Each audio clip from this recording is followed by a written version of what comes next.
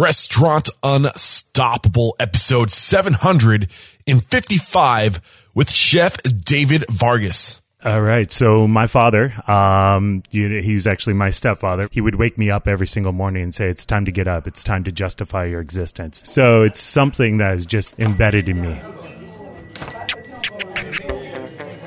Are you ready for it factors, success stories, failures, and bombs of restaurant industry knowledge? Then, join Eric Cacciatore and today's incredible guest as they share what it takes to become unstoppable. Are you still manually processing your accounts payable? No. You need to be using Plate IQ. Plate IQ is the most intelligent and intuitive way to remotely manage your accounts payable. With Plate IQ, you can pay your vendors with a fraction of the time and manpower it took before. To learn more, head over to www.plateiq.com/unstoppable. That's www.plateiq.com/unstoppable. And when you use that link, you'll get 25% off implementation. This episode is brought to you by 7Shifts. 7Shifts is a modern labor management platform designed by restaurateurs for restaurateurs, and 7Shifts is trusted by over 400,000 restaurant professionals because it gives you the tools you need to streamline labor operations, communicate with your team, and retain your talent. And because you are Restaurant Unstoppable listeners, you get 3 months absolutely free. Get started at www.7shifts.com/unstoppable. That's the number 7, SHIFTS.com/unstoppable to get 3 months of industry leading labor management for free. What are you doing right now? I'll tell you what you're doing if you're in the market for a new POS. You're headed to toasttab.com/unstoppable to set up your own demo, and you're going to find out why it's the most recommended POS on the show by a landslide. You guys, if you use my link, not only will you get the incentives that Toast is offering you by using the link, I'll also share my commission with you. I'll split my commission with you 50-50 after taxes. That's about $2,000.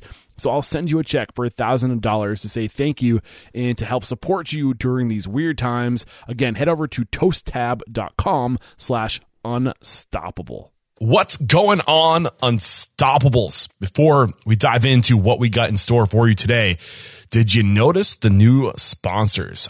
I just cannot express how good it feels to have sponsors lining up for the show again. It feels like the industry is starting to recover, and it feels like people are getting more confident and getting out there, spending money. And I don't know about you guys, but I think it feels great. And I just want to make sure you guys are paying attention to Plate IQ and 7Shifts, our 2 new sponsors. And it's really important for me to communicate to you guys that this show has gotten to where it is today and is where it is because of my sponsors. And it's so important that if you are interested in any of the tools and services you hear about on the show, whether through conversation or through sponsorship, through the ads, that you use my links and that, you know how much that supports this show. Just mention Restaurant Unstoppable. Let them know that this show is getting the word out, and we can continue to line up sponsors and really take this thing to the next level. And thank you so much. If you are using my links, I cannot express how grateful I am for your support. So today we have a great guest lined up for you. Chef David Vargas from Vida Cantina is really, I think, what he's known for, but he's with, I don't even know, it's like the Greater J. McSherry Restaurant Group. I don't even know if there is a title, but what these guys are doing in the New Hampshire Seacoast region is incredible. Not just the standard of service they're putting out, the quality of service they're putting out, but what they do for their employees in growing and creating opportunity for hospitality and food and beverage professionals throughout the New Hampshire Seacoast. I'm a huge fan of this restaurant group. I've had many of their members, partners on the show. And David is just another one of these great individuals. He opened Vida Cantina in 2014. And there's some really great lessons that came out of this episode, which I'll wrap up in the closing thoughts. But just know this is a good one. You're going to love it. And I just can't wait to wrap up and share some of my closing thoughts. You'll hear me at the end of the show. So here it is. Enjoy the episode. With excitement, allow me to introduce to you today's guest, Chef David Vargas. My man, are you feeling unstoppable So today? unstoppable. Dude, I am so ready. pumped to have you here. I Thank really you. enjoyed looking into your story. I know there's going to be value in today's conversation. I appreciate it. No pressure. But a little background from Southern California. I know there's a food truck in your story. I know you grew up in a restaurateur family. Yep. I know you had some experience up with Mark and Clark in Southern Maine. Yep. In Yeah. 2014, you opened Vita Cantina. Since then, you are now the owner of Ornell's Barbecue, Lynn's Little Kitchen, and Vita Tortilla. I cannot wait to get your story started, but let's get that motivational, inspirational ball rolling with a success quote or mantra. What do you got for us? Awesome. It's justify your existence. Justify your existence. That's it. Man. That's what I live by right there. Awesome, dude. Yeah. Justify your existence. Dive into that and why that resonates with All you. right. So my father, he's actually my stepfather, my real father. Well, to get serious here for a second, left us when I was like 1 year old. And so he is my father I grew up with. He was deported 13 times before he was finally let into the United States. And grew up, started as a cherry picker, strawberry picker, garbage man, eventually went to high school, college, and at one point then graduated from police academy. And actually, at one point became the most decorated officer in California. That's incredible. So as an immigrant and us growing up, he would wake me up every single morning and say, "It's time to get up. It's time to justify your existence." Oh, man, I love that. So And it's something that is just embedded in me. Yeah, man. I think that's a really great lesson too, because I feel like being from the Northeast, we don't have a lot of influence from Mexican culture, and there's a lot of stereotypes, and we just think of immigrants as people that are here to like ruin the economy and all that. But there's Totally. so many amazing people that are just looking for a break, and we can't be quick to judge, right? Right, And it's a success 14 story. times, you said? 14 times. Yeah, 13 times, and then on the 14th, he was finally let in. And it's just fighting, and like whenever I think about my life, I'm like, I never had it that bad, so things And are okay. Also, this idea, like, there's a lot. I feel like for every like one father who like chooses like to leave their kid, or for every like three fathers that choose to leave their kid, there's always that one amazing man who's just willing to bear the load. Yep. And we need more men like that. Yeah, too. And I think that's definitely. really Yeah, incredible. it was incredible. I never knew the lessons that he was teaching me as a young kid until I grew up and started teaching my son that. That's awesome. Yeah. So I'm sure we're going to pull a lot of nuggets, because I know that you Totally. grew up in the family restaurant, or you had a lot of experience in restaurants at a young age. Yeah. I'm sure you learned a lot from your mom and your dad Yep. on how they ran their business. But where does it make sense to start sharing your story? I guess we could start in Southern California for sure. My parents did open up a restaurant. It was called Casa Vargas. It was, a small little Mexican shop, Mexican restaurant. Your basic style, tacos, burritos, quesadillas, all those things, And as a young kid, I had no idea what was going on, I was a snot-nosed little kid, totally just get it, like yeah. most, I guess some kids, not most kids, I was a bad kid growing up. I give it up. I always say, thanks, Mom, thanks for sticking, with me this whole time, I was a shithead. What kind of shit did he get into? I'm curious now. All kinds of things, I tell you the truth, I actually never graduated high school, I was just like, Overrated. yeah, exactly. I got that beautiful GED, I'm going to say like most of us in this industry seem to, that's why I almost maybe tended to go to this industry, because most of the people in this are kind of like me in that sense, but I was definitely a troubled kid, lots of drugs, lots of alcohol, and I had it in my system at a young age for sure. And so I just never really paid attention, and I never really realized what was around me, as far as my heritage, what the values my parents were trying to teach me, and I'm glad at a certain age I finally smartened up and started to get my shit together a little bit. That's awesome, man. Yeah. So when did that happen? Like, take us to that point where you started to smarten up, and why? My mom will tell you it took a long time for sure, but I was working in the restaurant business with my parents' restaurant, and I loved it. you know, I always say Mexican culture is family and food, and that's what it's based on. You know, like every weekend we would get together as a family, you know, and it would be our immediate family. So what are we talking, 40, 50 people, you know? And I tell that to a lot of people. They're like, 40, 50 people, that's a huge fiesta or something like that. And I was like, no, that's just a small gathering. You know, that's just us getting together. Yeah, exactly. That's just us getting together. So that's what that restaurant was based upon. That's why we call it Casa Vargas. You know, it was our home basically. So those values started going into there, and you know, it didn't really get to me until I really decided to take this career to something a little bit different, you know. And some people would say, well, it was awesome that you know, learned it at a young age. Yeah, you know, I grew up at 4 years old. On a Sunday, I didn't eat pancakes and waffles. I ate menudo, you know, I ate tripe soup. So those things were definitely instilled in me at a young age for sure.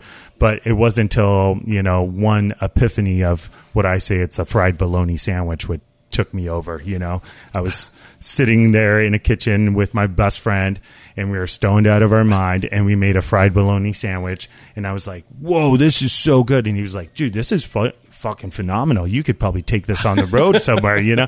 I was like, wow, maybe I could, you know, maybe this is my destiny here. A fried bologna sandwich. Still on the menu now? No, not on the menu at all, but it's definitely something that I go back to, you know. I've definitely teach my boy how to make those things before, you know. And so reflecting back at that time, like what was the thing that really drew you in? Was it the excitement of doing something that, like, of making somebody else really happy? Like, what was it exactly that was like drawing you to this industry? You know what it was at that time? It definitely was, you know, food, and it was starting to become easy to me. You know, I was like, wow, this is something I could research, something I actually open a book. You know, you know, even now my kids make fun of me because, you know, they're readers. Their mom is a reader, and they love to read. But to me, I'm like, if I open like a regular, you know, nonfiction book or something like that, I'll fall asleep in 0.2 seconds. You know, but if I open a cookbook, I can be in that thing, you know, all day long. And so maybe that's what it was. It was like all of a sudden I was like, whoa, this stuff is starting to click to me, and this is something that's really starting to inspire me a little bit more.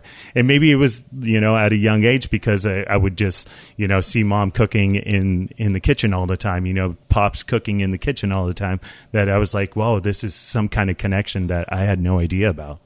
So how old? My mind works chronologically. Yeah, let's do it. And not to, like, you know, reveal your age. Or anything like that, no. How old were you at this time? When was this? Like, okay, so I'm probably about 21 at this time. You know, and what's then the year?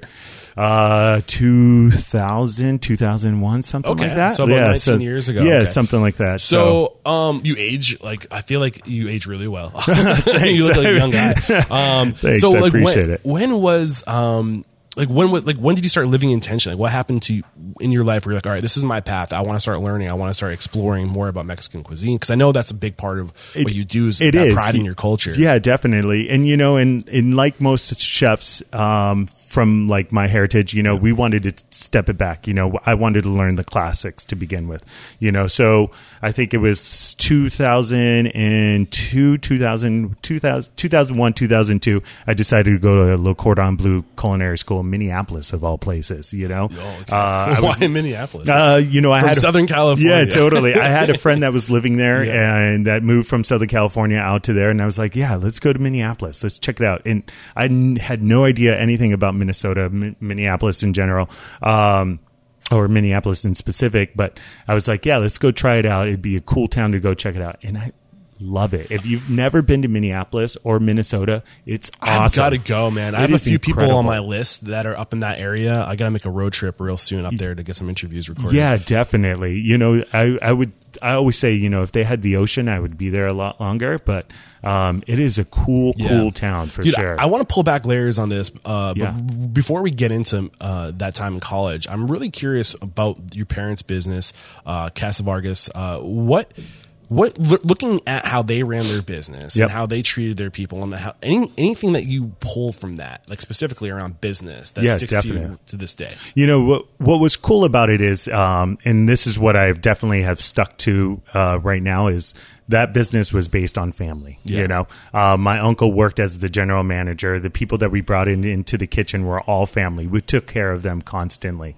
You know, what does that look like? What does taking care of people constantly look? Give me an example. It's not only, you know, pay and, you know, work to life ratio, you know, kind of deal, but it also is like inviting them to your home afterwards, you know, showing them that you are part of their family and you care about them just more than just being a worker in your business altogether. You know, it's those simple things, you know, like here, eat not only while you're here, but also take food home for yourself and also your family that maybe you can't afford, you know, that much, you know, this week because rent was due, all your bills were due and things like that. Yeah, it's those little things right there.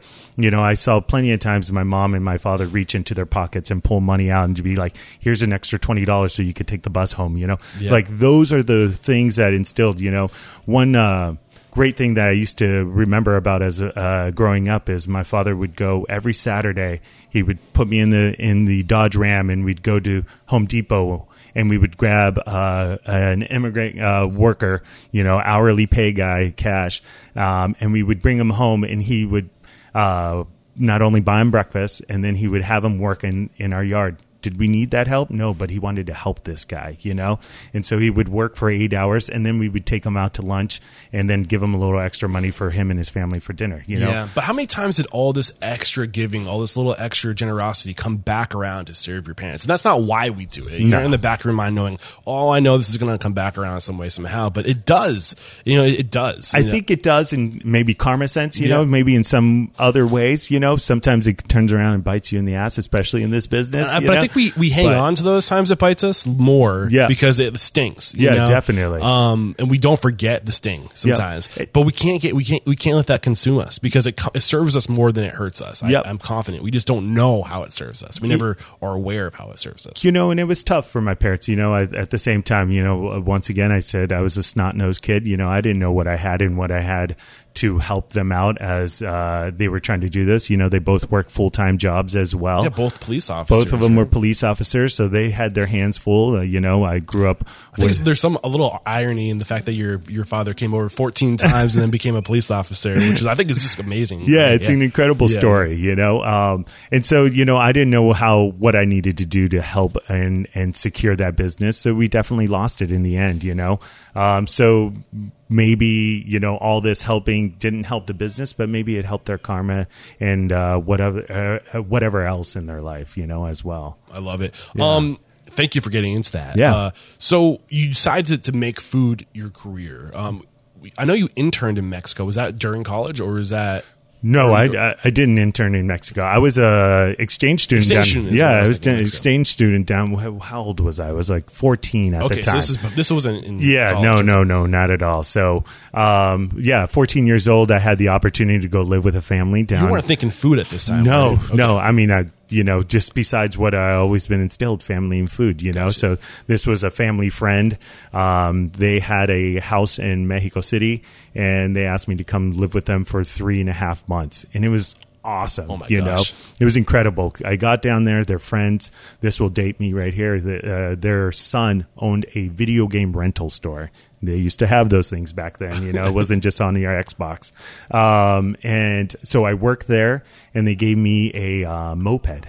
For the whole summer, and I would just 14 years old. 14 years old, you know, it was incredible. Just mopeding around Mexico City. I think when I was 14 years old, I was allowed to walk around Disney World by myself. I thought that was a big deal, and it was awesome. You know, I would go to the panaderia, you know, the Mexican sweetbread market in the morning, grab, you know, some a sweetbread and a hot chocolate, and then at night, you know, I would go get tacos. And actually, at 14 years old is when I first in Mexico City is when I learned how to smoke a cigarette for real. You know, because in Mexico everybody smokes, and so it was awesome. It was a great time altogether, and I remember coming home and because I held pesos for such a long period of time that I had grabbed a quarter for the first time, and I was like, "Wow, is that really a quarter? That seems so small," you know.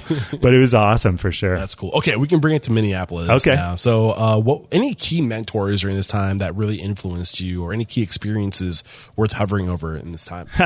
So, Le Cordon Bleu was awesome. You know, you know, a lot of people always ask me, you know, would you do culinary school again? I said, no, you know, like why? I mean, it taught me a lot for sure, of some basics for sure, but tell the truth, I'm still paying for it right now. Yeah, you know, so student loans and all that thing is a real. I'm not going to say an education is a bad thing, but I think that society in general has gotten way out of control. Yeah. Like it's a 5-star resort now. You know, like it's the accommodations are ridiculous at these schools and it's so expensive. Totally. Now. I think that things are going to change because it's becoming unsustainable. You know, and also for a Le Cordon Bleu system, I mean, I think there's a lot of, you know, I have a 15-year-old girl that works in my kitchen right now. Her name's Betsy, and she is a student at Portsmouth High School, and she's doing her culinary program. And she came, you know, she wanted to start washing dishes. I was like, hey, why don't you just start prepping for us? And she's phenomenal. Now she's like pulling out boxes of, you know, pork belly and cutting those things down and stuff like that.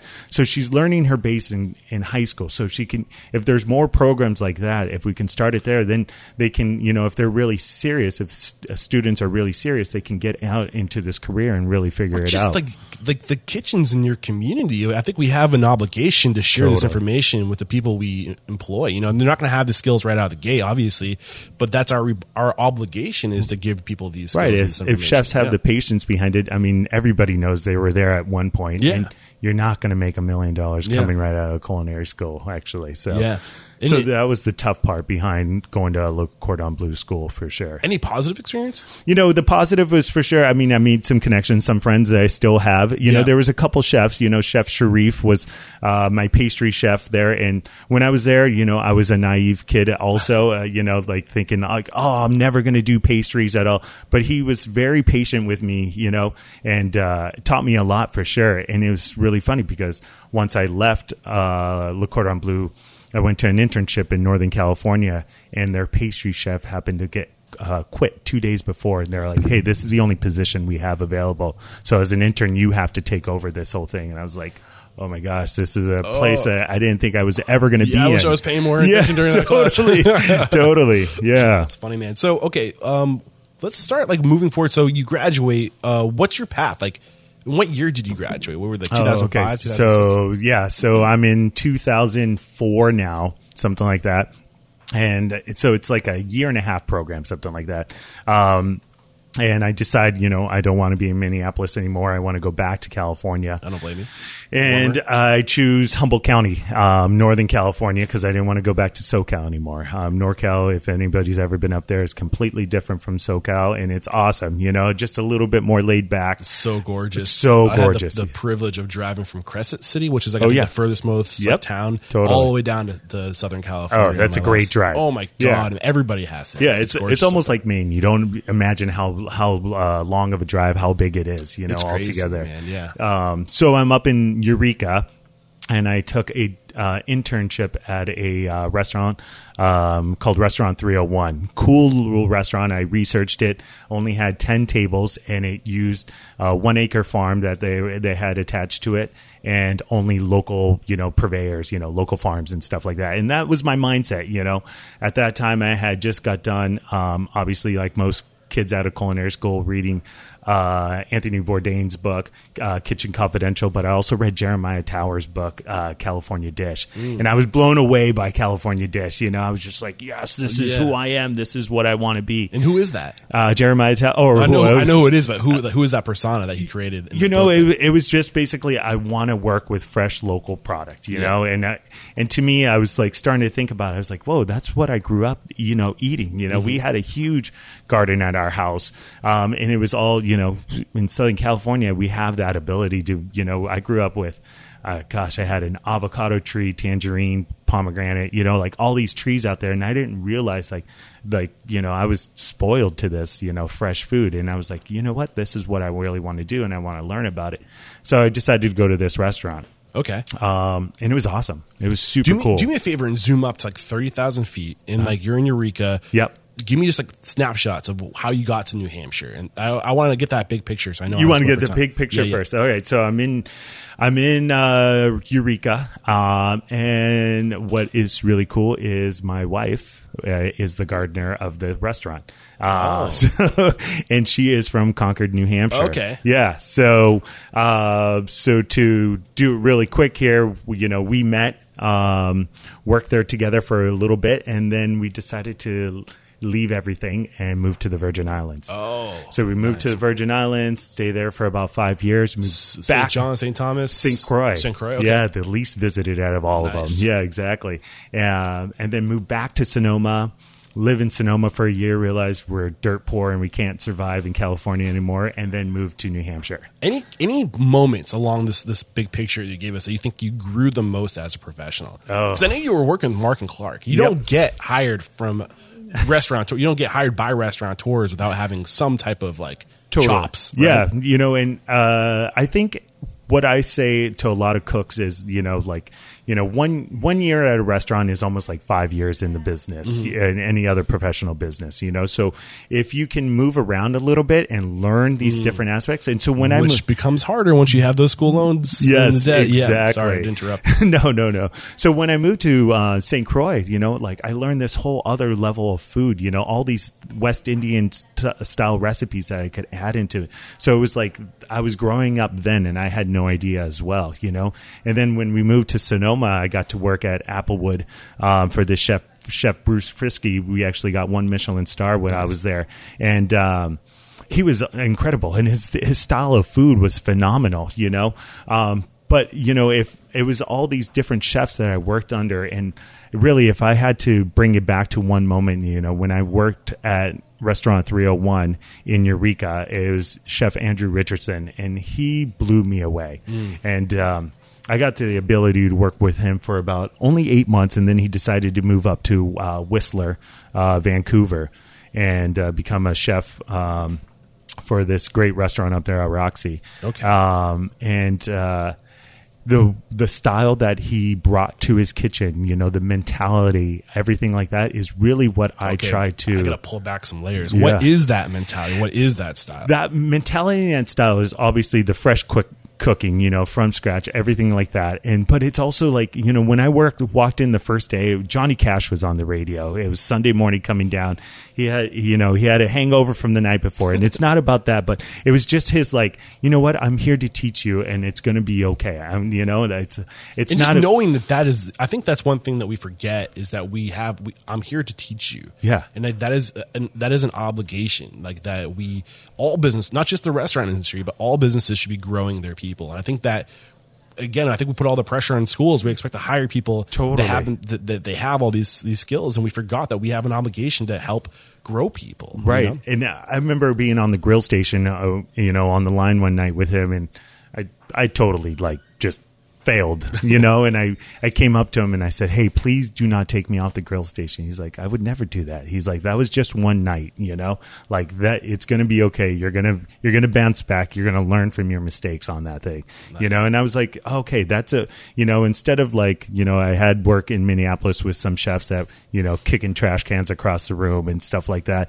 Not to say I haven't done that myself also, you do get frustrated. Lose it every once in a while. Yeah. But, just to let them know, it almost brought me back to my parents, like, hey, I care for you. I know I'm going to bring you up and make you what you're supposed to be. I love that, man. What about business? Did you learn anything about how to run a business? I mean, obviously about leadership and your commitment to your people is something you learned from Chef Richardson. Yep. It was Chef Richardson you're talking about, right? And this is at 301. What about how they ran their business? Any lessons about just operations? Not at all. No? Okay. Not at all. And I think at that time it was probably better that I didn't, I was just so focused on the food. I had no idea that at that time I didn't know I was going to be a chef or anything like that. I thought, I was just going to be a line cook and, tell you the truth, I didn't really learn business aspect behind it of what I know now until I joined this restaurant group. Okay. I can't wait to learn. We'll pull back the layers on that. What about, you said Chef Bruce had an influence on you as well?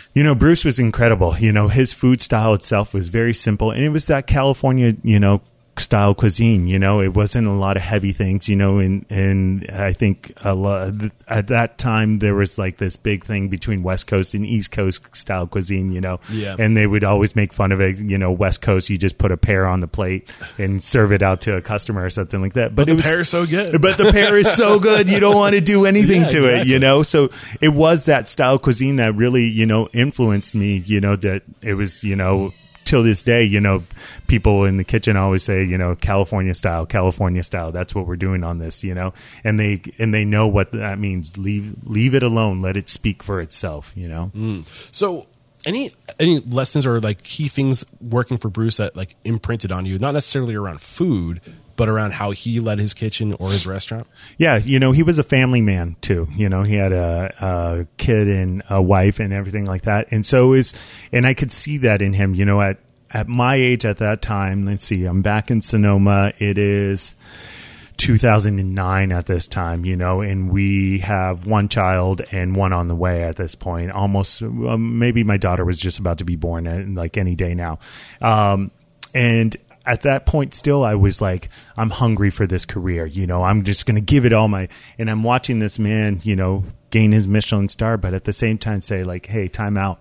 I need to take a break. I need to make sure I'm hanging out with my family and my child before I miss watching them grow up. So that was a huge like wake up call for me as well. Okay. At what point, because you mentioned not too long ago that you at this point you're still thinking to yourself, I'm just a line cook. I don't have any expectation of ever becoming a chef. Right. When did that change?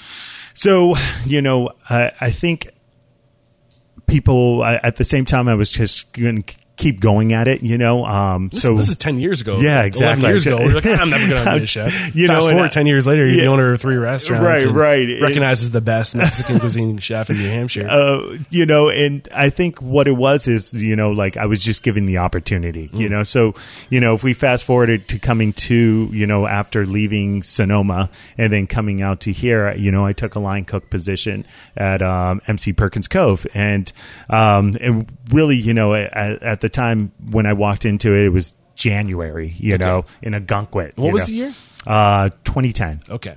It was January in a Gunkwit. What's there? Nothing. It's desolate at this time. Beautiful area. Yeah, it's gorgeous for sure. But, it just happened to be past Christmas. So everybody's gone, at the time. And I walk in and Chef Lee Frank was the chef at the time there. And he's like, oh, you're from Southern California? I'm from Southern California. You're hired. Yeah. That's how easy it was, Yeah. And so I'm there for about a year. But I realized, like I'm making $12 an hour. I got 2 kids and a wife. And my wife's at home raising these 2 kids for us because we can't afford anything, I needed to make a change. And so really it was like out of survival that I had to take my next step, And you said it was out of opportunity too. I guess the opportunity was there it presented itself, and so I was just like, how long am I going to be doing this? I love learning and doing this, but at some point, we'll go back to it. I have to justify my existence. And I never really started to learn that until I started taking these positions, because I was not only going to justify my existence in my workplace, but I'm going to do it for my family as well. I love that, man. I love that. But I also love this idea that we have so many incredible people that are already employed. And we just, if we look at what we have, right. You know what I'm saying? Instead of trying to get new or higher talent, totally. Somebody just see what you have. Like pull back layers on the people that are working for you. You might have an all-star that's right there under your nose that's never been discovered. Yeah, right? You have no idea. Like I'll go back to Betsy, my 15-year-old. She came to us. She didn't know one thing. Now she's breaking down proteins at 16 years old, awesome. And just that mentality, we did a dinner here 3 weeks ago, and we had some great people up here, Tony Messina, Ilma Lopez, and Daniel from La Brasa. And Betsy was here, and they all said, I would give away most of my, seasoned line cooks to have somebody like this, like it's just her mentality behind, and what is that drive. Mentality? It's just like, I'm here, I'm happy, and I want to work, yes. and it's so simple, Yeah. And you can't, as you get older and older, you start to add these layers like, oh, I'm angry, I'm upset, this is bothering me today. But it's so simple for her. She's like, I love coming to work. I love doing this, so that's why it's so easy. So back up in Gunkwit, the man inside of you kicks in and says, I have to be responsible for my family. Right. I have to start thinking about how I'm going to be a provider. How did you start living differently and intentionally to climb that ladder? So, I mean, you could say it's as easy as going on Craigslist and finding that sous chef position, I mean, that's what it definitely was. But at that time, then I was like, what are my next steps, and this is going to lead down a couple of different paths for sure. And so, my next step is like, all right, I'm not ready for a chef position is what I thought, because I don't know anything about New England. And one thing I did know about California is their cuisine, what was available in the seasons and things like that. When I moved here, I had no idea about brown bread, boiled dinners, things like that, so I felt like if I was going to cook anything in this area, I still needed to be educated about this area itself. So I took a job as a sous chef at Bonta down in Hampton. Okay. It was a great opportunity. The chef there, Chef Kevin Riley at the time, was an incredible chef. He's gone, and he's actually working as the chef for the Tampa Bay Buccaneers now. Yeah, which he loves. I talk to him all the time. Tom Brady. Yeah, Gronk has a big appetite. Yeah, definitely. He absolutely loves it. It's kind of more his style of setting and things like that. But it was an awesome opportunity to work with him and under him there. And, we were doing Italian food there and just kind of, and that's where I kind of started to learn more about the business a little bit. So what did he teach you about the business? The basics. First of all, food costs, like I knew about food costs. I didn't know how it operated all the way just yet, like I knew an equation behind it from, school, but we never really got into it. It was, I think at school, it was like a 4-week course.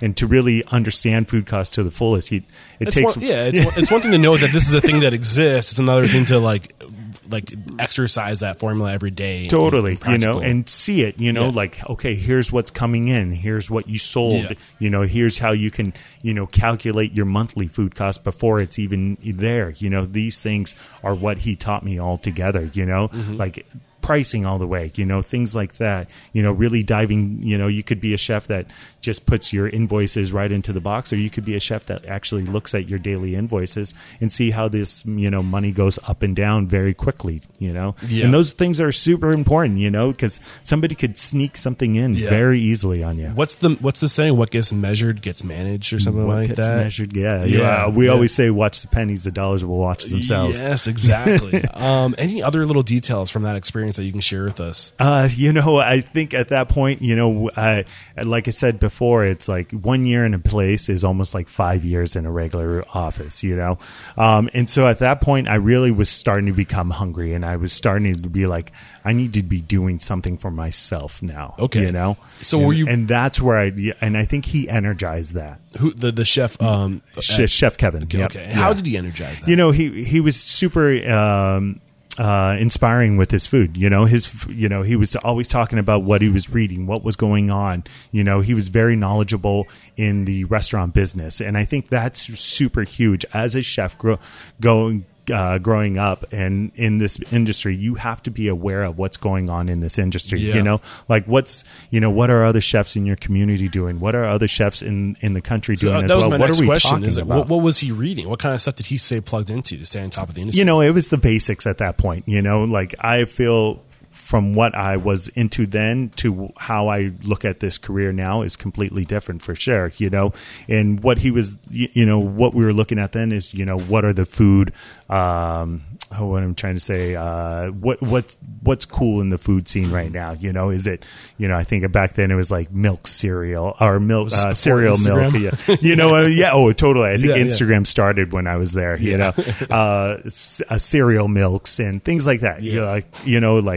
So like mostly food stuff to say what's happening. Yeah, exactly. It was like those, I don't want to say it was basics, but those are super important, like now, you look at people and they're cooking with more wood fire cooking and actually, I feel like restaurants are starting to use their restaurants as platforms to speak in their community as well. Exactly. And listening to you talk, what's going through my mind is this idea that like culture isn't what you write down on a piece of paper. Culture is what's happening every day. Totally. Culture is that excitement, that energy you bring to work, and that lifts up everybody around you. If you're not talking about this stuff, if you're not getting excited about this stuff, you can't expect your team to. No, nobody else will, and it's probably one of the hardest things as a chef, you have to be that person every single day, and how do you think if I'm cutting you short, I No, apologize. please. But how do you show up every day with that?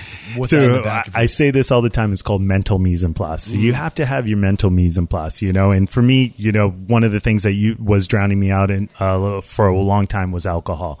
And now I'm almost 2 years sober from alcohol. Thank you. I appreciate it. And I think that was like my next element to be able to get my mind set and ready for every single day, because you have to, I could say I have a couple days off a week, but still on those days, I filter phone calls of motivation, Hey chef, this is going on. What do we do? Hey chef, this is going on. What do we do? And that's okay. I signed up for that for sure, but I appreciate it because I have an incredible staff at every single location.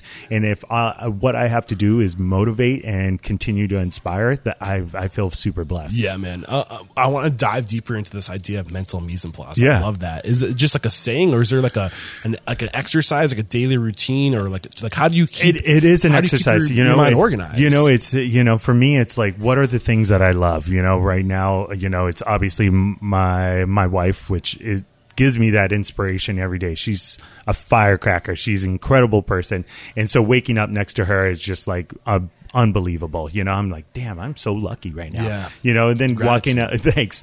And then walking out and seeing my kiddos, and having that little bit of time before they start school. Right now they're remote learning, so they're at home.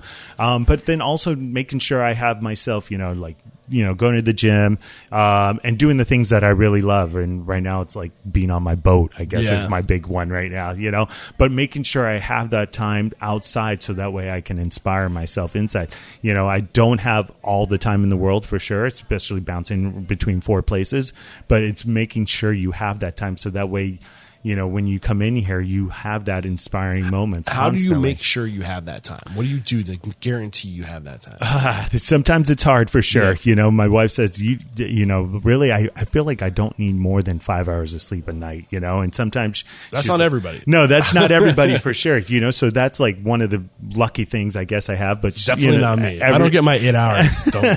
Every now and then, she's like, you just shut it down and you by 9 o'clock you're asleep for sure. But so you just I guess you have to carve out that thing, those times right there, and maybe it's making time with other coworkers as well. Hey, come with me. Let's go to the farm and walk around.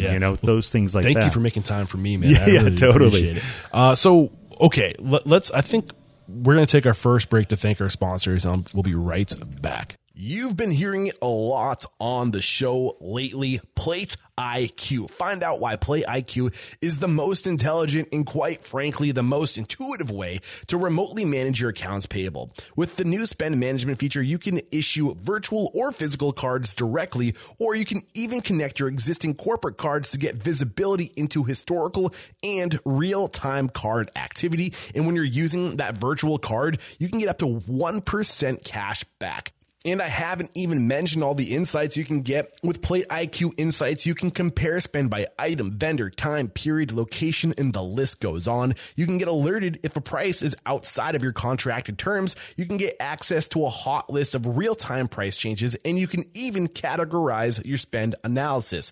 And I know we all have to pay bills, and it sucks to pay bills, but it sucks a whole lot less with Plate IQ's bill pay feature. You can see what is due when. You can schedule payments by check, ACH, or card. And man, how user-friendly is that calendar for scheduled, pending, and paid invoices. Plus, you can hold on to your flow. No money leaves your account until it is received by vendor. Here is your call to action. Head to www.plateiq.com/unstoppable. That's plate, like the thing you eat off of, IQ, like your intelligence.com/unstoppable. And when you use that link, you'll get 25% off implementation. All right, we're back. And awesome. I know we're just about getting to the point where you break off to open your own business, your first business, and that's usually where I like to take the break to thank the sponsors. Awesome. So, what was going on inside your head? Like, what was your plan? Like, what was the dialogue, the internal dialogue? So, my wife and I had always wanted to open up a food truck for a long time. And at this time, we still couldn't afford much. And so I was like, I had the opportunity to open it up with a neighbor. And so I was like, I kind of want to do this. I convinced my wife, the whole time she's like, no, don't do this. You know, like it's a bad business move. And I was like, no, it's going to be amazing. This is going to be awesome. You know, this specifically is the food truck. This is the food truck, and I'm still working at Bonta. So she's like, so you want to leave a secure paycheck? We're just getting, you know, at this time, you know, we just bought our first house. Nice. And she's like, you know, we're doing okay. Yeah, we're doing all right, you know. And now you want to leave this steady paycheck that's and go open up a food truck and, you know, dump everything. And tell you, we didn't have a dollar in our bank, you know, at this time. So I'm going to do this all on credit, you know. And this, what's the year? I'm curious. This is 2012. Okay. Yeah, exactly. And so after plenty of convincing, I said, I'm doing it, you know, here we go. What was the food truck? It was called Vida Verde, Green Living. And it was exactly what I'm doing here, basically, at Vida Cantina. And it's basically, you know, just a really nice, high-end Mexican food, you know, tacos, chilaquiles, you know, tostadas.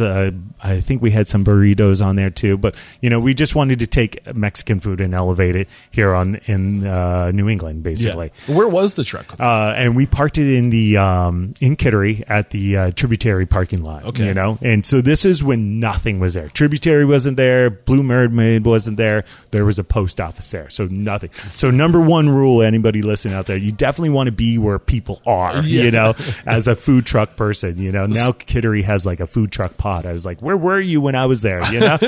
So now, hindsight being 2020, this argument you were having with your wife, not an argument, but this it was an argument, a couple arguments for sure. Who was right? She was completely right. She's always right. I should just say that. You know, I should have just listened. So, what were some of the hard lessons? Okay, so number one, $30,000 in debt, in credit debt. You know, so like that was the biggest one. You know, like, and you had a partner with this. We had a partner. You know, he's you know, we definitely broke up, and we were kind of, you know. He was my neighbor too, and still is my neighbor. And maybe we had hard feelings towards each other to begin with, but now we're better with each other for sure. It was hard for sure, you know. Like we put everything into this. I mean, he put everything into this as well. What's his backstory? His backstory is a restaurant, you know, as well. You more front of the house aspect, but he's a great cook too. Gotcha. And we just tried to put this together in a time that, you know, we both shouldn't have been in it at all. You know, maybe it was fun while it lasted. We built this thing. It was a food trailer. It wasn't even a food truck, you know, and we found this thing for like $4,000 on Craigslist, I think out by Keene. Brought it back, and we stayed. So at night I would work all day long and then be up from 10 o'clock till like 4 o'clock in the morning. Jeez. Like just redoing this whole thing. The stainless steel, we brought in all the, you know, and he's amazing at construction, so he really led the way on all this stuff. But it was hard. It was so hard. I think I put on like 25 pounds while I was there. I mean, you think about it, food trucks look cool, you know, it's, definitely they look cool on TV and stuff like that, but it's tough, you know, you're like, you're struggling to make like $3 a taco, you know, like, maybe you don't have a lot of overhead, but you know, you have to be open all day, and then you're weather dependent, you know, it rains, nobody's coming out to you. And season restricted. Totally. You know, it was super tough, and we learned a lot about it for sure. You know, like how they operate, you know, functionality behind it, what works, what doesn't work. So what were some of the things that you learned, like the big, what works, what don't work, if you had to pass that information along? So it's definitely, there's not a lot of income, you know, like when we were writing this business plan, we thought, oh yeah, we'll make this much a day. No. You know, like there's not a lot of income coming in. Also, just the functionality behind it. I got a great story here. Okay. So we're in the parking lot, we're doing our thing, we're cooking. He ran to go get something because I think we were running out of cilantro or something like that. He comes back and he's like, shut off everything right now. And I was like, why? What's wrong? I was like, I got like 3 people in line. He's like, shut off everything right now. So shut off everything. He's like, after these 3 customers, you know, we're done for the day. And I was like, okay. And I just trusted him on this. Feed these 3 customers. All of a sudden, there was a fire on the backside of our food truck because we put the grill too close to the one side. And we had no idea. And we just watching our... So the grill caught the truck on fire. Grill caught the truck on fire because we didn't put a barrier on there. Man. And this is something like, you know... How long were you guys going in business before this happened? This is maybe 3 months, something like that, you know? So... it caught it on fire. All of a sudden, you know, he runs home, grabs a piece of plywood. I'm there throwing buckets of water on it, trying to keep it cool, you know, and he grabs a piece of plywood and he just, Makitas this thing right to the side, and we hook it up to the truck and drive it home. Oh, man. At this point, all our electrical shots, everything's shot. It's like probably 4:00 in the afternoon, and we're like, this is our hopes and dreams. They just burnt, Yeah. Wow. So what do? We just go to Home Depot. We stay up all night long and rebuild the whole thing. Oh, my gosh. And we're ready to go the next morning. That's incredible. Yeah. Man. How much did that cost? I'm curious. It was probably a good, 7,000 or something like that. I don't know. I don't know even. I'm going to save 7,000 altogether and lost, revenue and everything and time, effort and everything. I feel like the food truck trap isn't as common as it used to be. I think that the word's gotten out that it isn't the easiest. Like people are like, oh, it's so much more affordable. The overheads, nothing can go anywhere. Totally. But there's a lot of logistics involved that people just don't pay attention to, like commissary, especially now that they're cracking down. You need to have a commissary kitchen. It's far more regulated than it used to be, and there's a lot more competition too. Maybe not in New Hampshire, right? In like Austin, Texas, everybody has a food truck. Yeah, and then you think about it, you're like at the end, you're washing dishes in this like little baby sink, hand sink is what we would call it in a restaurant, and so like you look at these pile of dishes, they're piling up, and how am I going to fit this pan in the sink? And you're trying not to have a lot of overhead, so it's not like you're hiring a dishwasher on top of it. You're everything, you know. So what I always say, I was just talking to somebody the other day. They were like, I want to do a food truck. You're like, cool. You're open 5 days a week. The 6th day you're shopping. The 7th day you're prepping. So you're busy 7 days a week. Yeah, man. know? It can be a trap. And I think a lot of people think it's like the easier way in. I mean, it's definitely a way into the industry if you're restricted with capital. I'm not saying it's not a way to get in to like create. You obviously created a name for yourself because I'm assuming that having the food truck might have led to other opportunities. It definitely helped for sure. I think it let everybody know like, oh, okay, this is what I'm capable of. There's a guy in town that does Mexican food and it's pretty good. I'm not going to say it's awesome. I'm going to say it's pretty good. I feel like I do all right for myself. So what was the ultimate like end of the food truck? Why did that? So at that point, I mean, I just couldn't afford anything. I was just like, hey, buy me out, because I can't. I'm literally broke. Yeah, I'm literally broke at this point. So he bought me out, and at this point, I'm thinking to myself, okay, how old am I here? How long did you guys have this operation? We were a year and a half into it. Okay. And that's when I asked him to buy me out. So you're 31 years old now, approximately. No, I'm probably about 33 now, something like that. And at this point, I said, I looked at my wife, and like most of us, maybe at some point in this restaurant business, I say, fuck it, I'm done. You're right. Yeah, you're right. You're right. And I said, I'm done. I'm over this business, all of the business or just the food truck? No, just the restaurant business in really? general. I said, I was like, we have 2 kids, we have a house. I need something more secure, And she's like, calm down. She's like, we have this money now that he bought us out. She's like, take, 6 months. She's like, build a chicken coop because you've always wanted to build a chicken coop. And she's like, why don't you just become a mercenary chef and see if you fall in love with it again? And it was probably the smartest advice I've ever gotten in this business right there. She's, like I said, she's amazing. She's super smart altogether. She's going to be my next guest. Yeah, totally.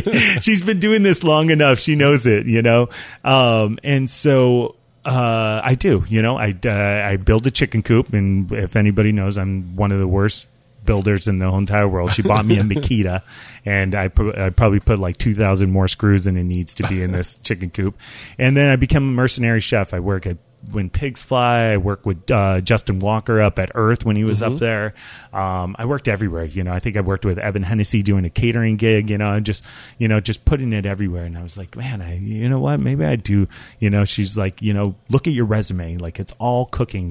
So all of a sudden one day, Jay McSherry calls me. And he's like, hey, my name's Jay McSherry. I'm a restaurateur, and I have this restaurant called Vita Cantina, and we need a chef. He's like, seeing if you'd like an interview. And I was like, before you started telling that story, I want to highlight the benefits of being, because I mean, you're being a what's the word? Mercenary chef. Thank you. But you're also, during this time, you just rattled off some really great restaurateurs and places. So you're networking. You're putting yourself out there. You're meeting people. Totally. And you're figuring out what's happening, what's going on, and you literally just putting yourself out there. I think it's probably the next best thing you can do besides staging. Right. Yeah. Totally. You can't work for free because you got the family to take care of. Right. But you can be a hired knife. Yeah. right? Hey, if anybody knows in this business, somebody calls out every single day. Yep. So I'm like, I'm your guy, Yeah. You don't have to pay me. I think it's as sharp as my knives have You're ever doing been. the gig economy before it was as cool as it is today. Yeah, totally. And so he gives me a call and he's like, we're looking for a chef. And seeing if you might be interested. Did he say how he discovered you?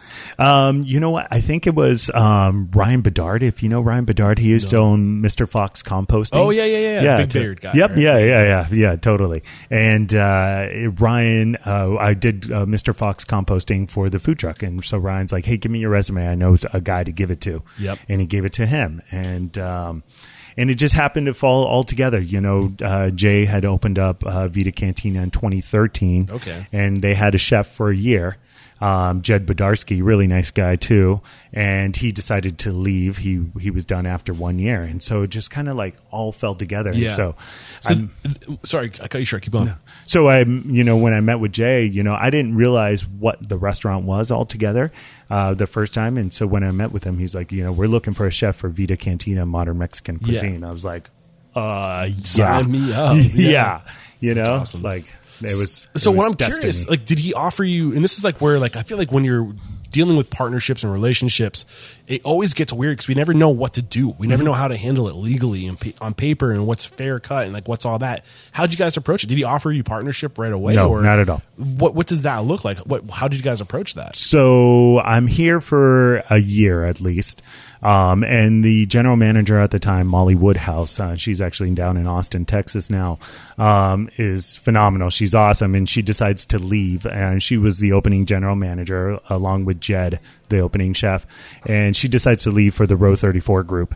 And so at that time, I think she was a past guest on the show, actually, now that you mentioned it. Really? So many names. Yeah, maybe. Oh, okay. I know it was Molly, or maybe it was Melissa. Oh, okay. Sorry, keep going. Oh, no worries. And so she leaves for that. And at that time, Jay was like, there's nobody else, and if you know Jay, basically his model is, he opens up these restaurants and he wants to put people in the position to succeed, you Yes. know? And so his model is like, put this person in and they will succeed not only for him, but for the restaurant group, for the restaurant group and then for the restaurant itself. So he's like, nobody else is here to, really, that was since the beginning. He's like, I would like you to run this thing like it's your own baby. He's like, if you do, he's like, I will give you partnership in this whole thing. Yeah. And to me, I'm like, that's unheard of in this restaurant business. First of all, you don't make enough money to really do that for yourself unless you have, maybe some money in the bank, maybe some family money and stuff like that. That's definitely something I do not have at all. And so you don't have those opportunities. And really also in this business, you're not very trusting of most restaurant owners also. Yep. You're like, are you just going to, eat me up and spit me out like most of other people, So, so I was definitely very weary. And my wife, once again, very smart. She's like, well, you're doing the same thing you're going to be doing. She's like, so just keep working and see what happens, And sure enough, after I think it was about 6 months of doing this, he signed me on as a partner for Vita Cantina.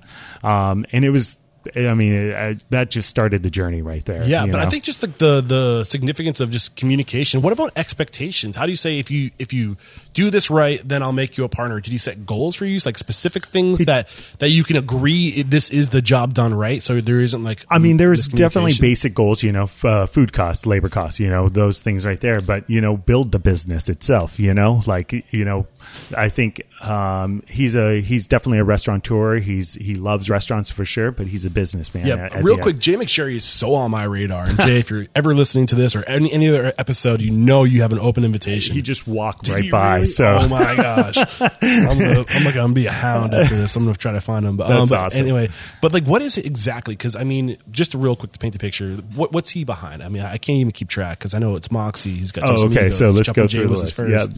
Jumpin' Jay's is first, Moxie, Franklin, Oyster House, Dos Amigos, White Heron, Ornell's Barbecue, Vita Cantina, Vita Tortilla, Lynn's Little Kitchen, the Rail Penny, Tavern. I know his first was Jumpin' Jays. Yeah, right? Jumpin' Jays was his first for sure. Yeah. So there's, and then, multiple of other things for sure. And like what you said, his model is he finds, I think he just develops an eye for real estate and an eye for talent. Right. And he knows where a restaurant will do well, and he knows the market. He knows who's who, and he's always got his feelers out there. And he recognizes talent. Yeah. And he just exactly. provides opportunity. And like, I think that, and he has, sorry, do you want to, No. I don't want to put words into your mouth. No, it's exactly what it is. Yeah. He doesn't want to just succeed himself. He wants the people in his community to succeed as Yes. well. And you don't even have to work for him. Yeah. And he will help you succeed as well. Like he's kind of like, a lot of people come to me like, hey, I was thinking about, you should go talk to Jay, maybe he's the godfather of Portsmouth or something like that, but he's a good person to talk to just in general. He's kind-hearted. He really cares about our community, and he cares about the people in it. And he wants to see everybody else succeed just like he has succeeded and himself. this is what the show is all about, is to make an example. I know this is your time. No. But I mean, it's obvious that you share the same values, and you're right there with them. And it's about letting people know, like, it's not just about running a restaurant and cooking well. It's about what kind of person are you? Yeah, totally. Behind every great restaurant's a great person, because you can't do it alone, and you need to attract onto yourself amazing people. But nobody's going to go work for a douchebag or somebody who doesn't care about them. Yeah, and you never know you're working for a douchebag until you're really in it. Know. Yeah, exactly. And that's the hard part, Right. But Jay has set up a community restaurant group for us that everybody has a job, so I have a marketing person, I have an accounting person.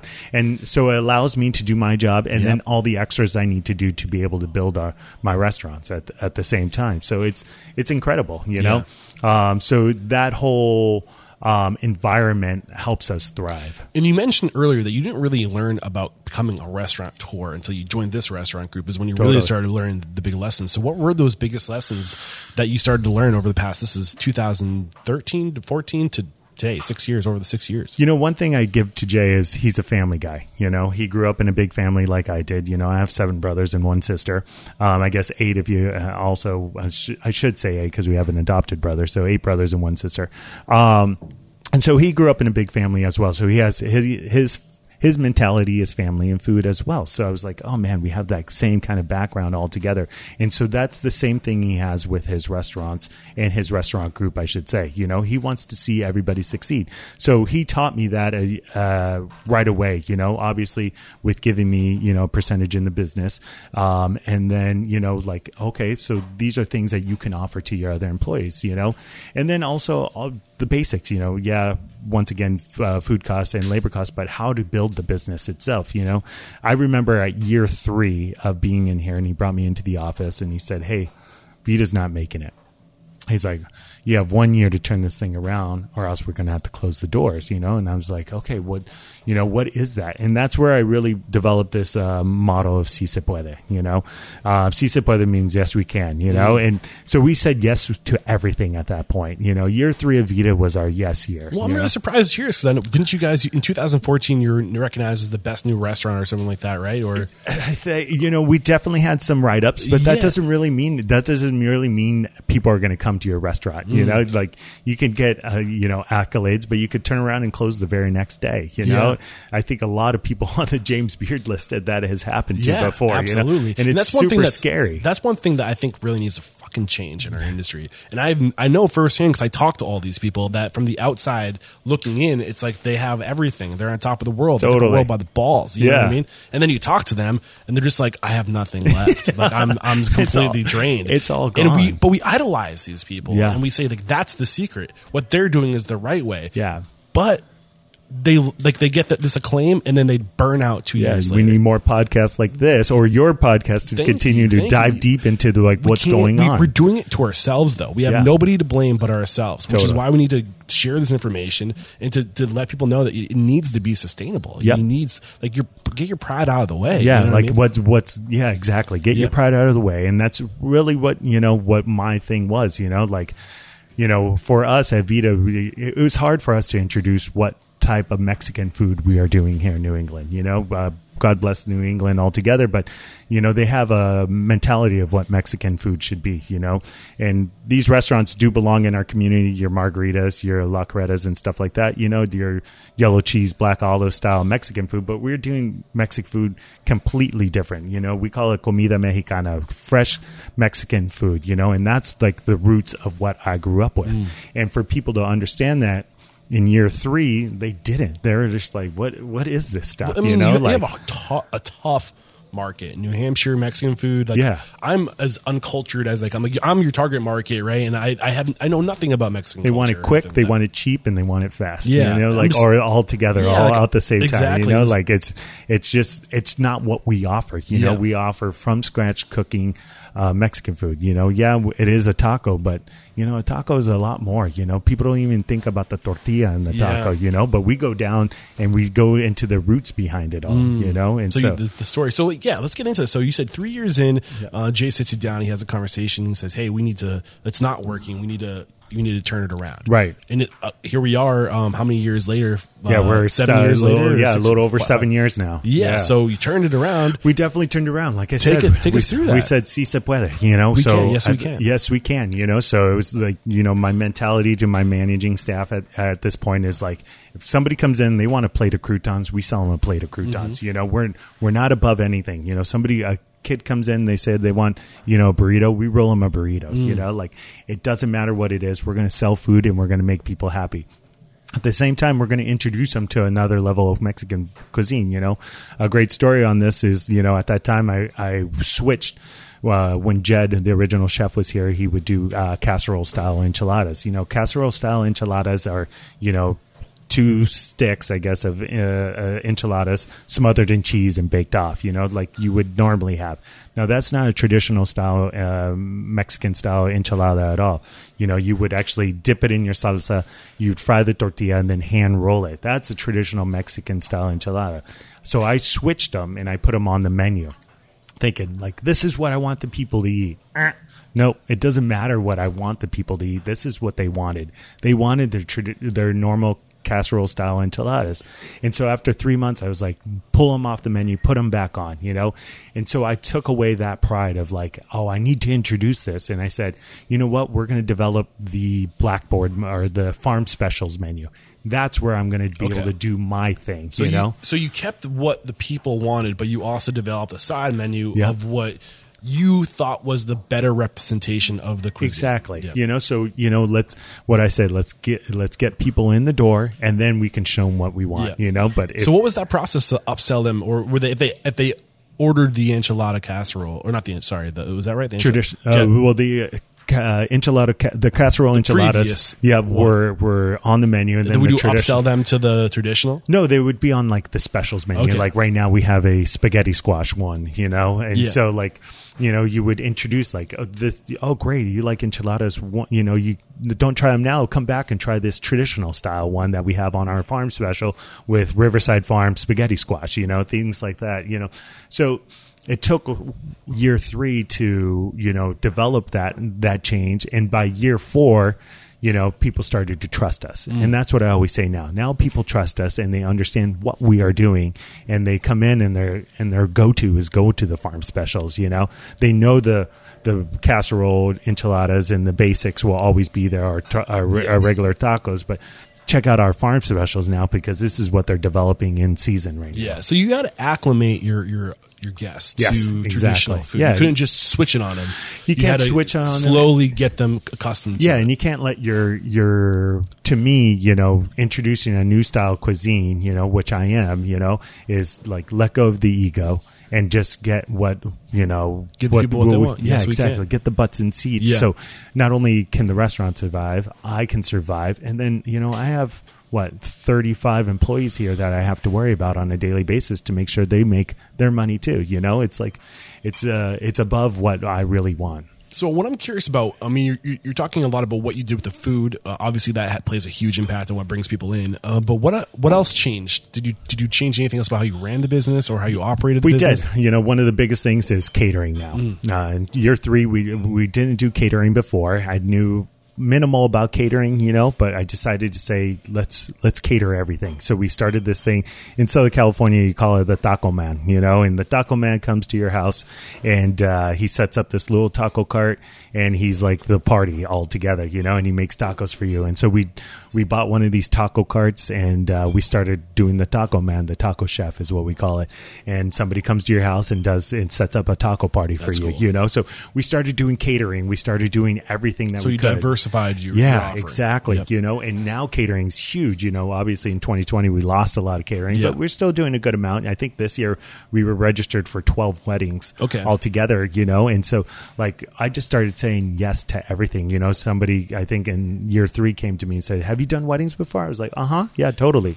So what Never did you do before. within your business to allow you to step away to do all these other projects? Because if you're doing catering, if you're doing all these other things, who's running the restaurant? So then that's when the mentality came in that, okay, now we got to switch from just having a sous chef to a chef de cuisine, So like, and we need to hire more people and make sure, but if we hire more people, we need to make sure the business is there for these people. So I was just, once again, I was saying yes to everything. Hey, I do a taco party for 10 people? Yes. Can I have you over here doing this gig over here? Yes. Things like that. And I wasn't afraid of it. And so that's still my mentality now. Sometimes it gets out of hand, and I'm like sign myself up for 3 weddings in a weekend. But at the same time, I'm like, I don't know when this is going to stop. So might as well keep it going. Yeah. And it ensures like, now I'm pulling, a bartender to do a wedding with me that I've taught how to do a taco cart, before, so that's the great thing. I go back now to the style of the way my parents ran a restaurant, and I treat every single person like with importance. Every single person. You're new here. Let me know your name.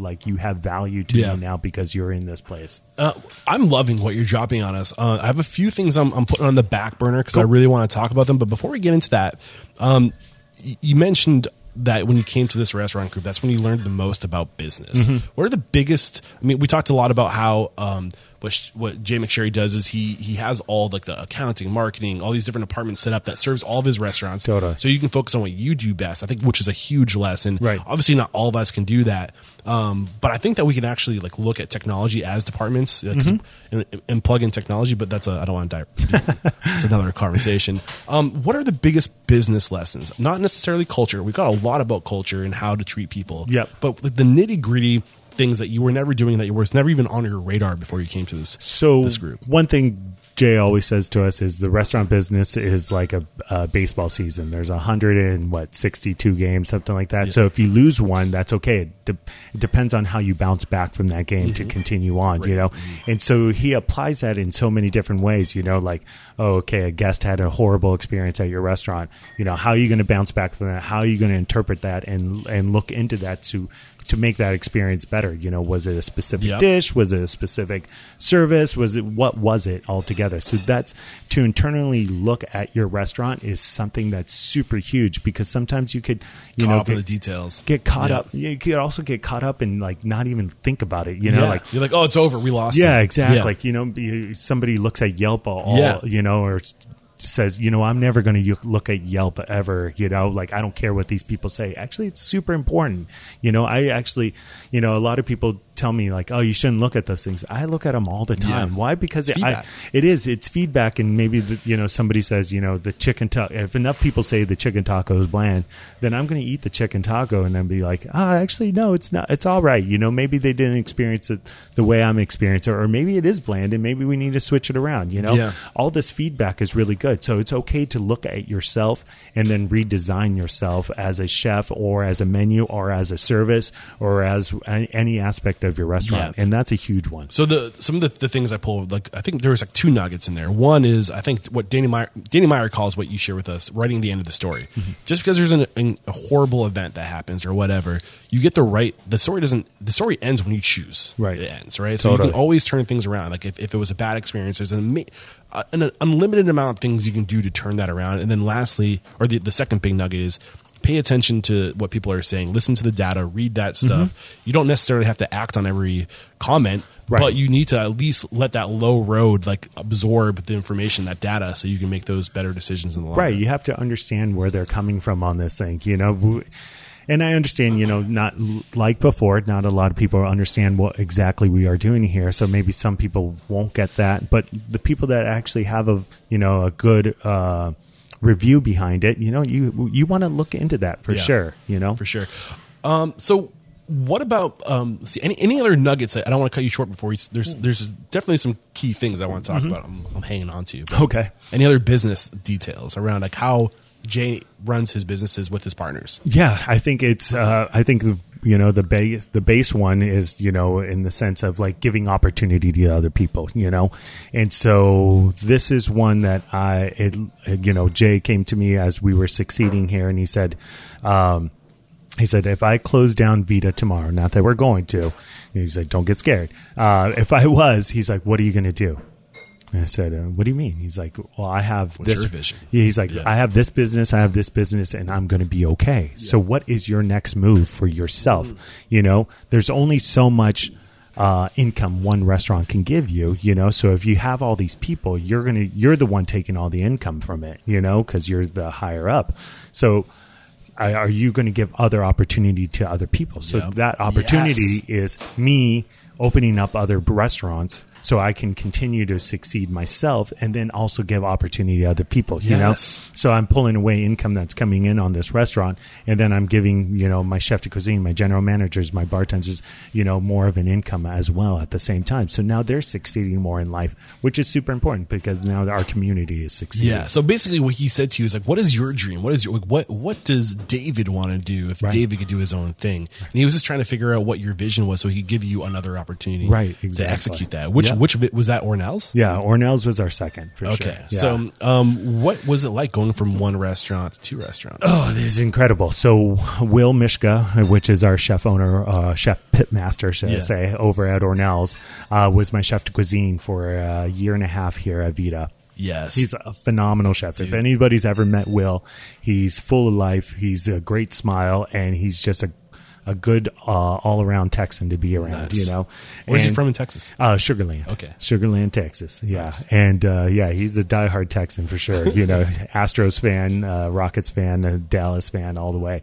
And so we decided, here's our next opportunity. There was a restaurant available on Badgers Island at the time. And we said, hey, what if we did a barbecue restaurant together, And was barbecue his passion? And barbecue is his passion. Dude, I think everybody in Texas, that's your passion, whether you like it or not. I love what just happened there. Jay came to you and said, what do you want to do? Yeah. And you flipped it and you created the same opportunity for your people. Yeah. And it just shows that the culture is that's what it is, deep, man. Yeah. We're evolving it to other people, all the way. Will, if you think about it, Will started as a 2-day-a-week breakfast or lunch cook here, and then developed, to a couple days, and then he was our butcher, and then, all of a sudden our chef de cuisine, and now he owns his own business. That's amazing. After being with us in a very successful business, should I say, at the same time. And so, it was incredible to be able to step from, him being our chef de cuisine now to being like, hey, let's run this and be owners together in this business and open up this thing as well. So it was super easy because why? Because it was Will's baby. We just, we helped each other along the way. And somebody about being so passionate about doing the food that they love, it makes it easy.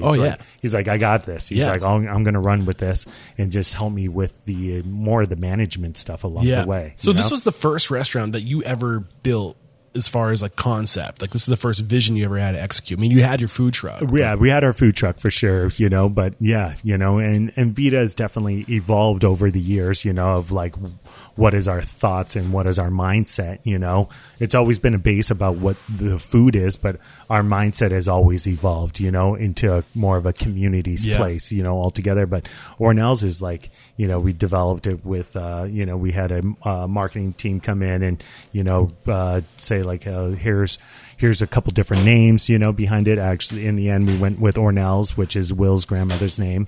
So it fit the whole thing. Yeah.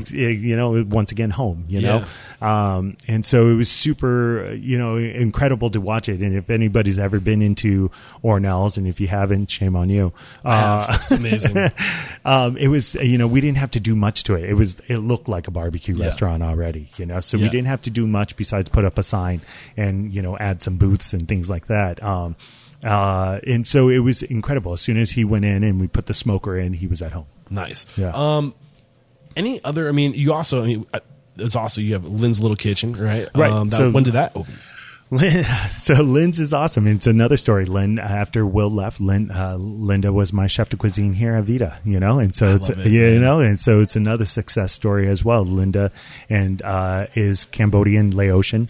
So we just, gave her the same opportunity. The only problem is we signed the lease on that in January, and then February, March, the pandemic hit. And, oh my gosh. And so we were just like, what are we doing? What are we doing? So we didn't actually open till July because we had to in the end, We got to talk about the pandemic a little to find out what your plan is for the future, but I want to save that just before the speed round. Yeah. One thing I am curious about, because Jay turned to you and said, what's your vision for your restaurant? Like, what do you want to create? Then you turned to your team and you said, what's your vision?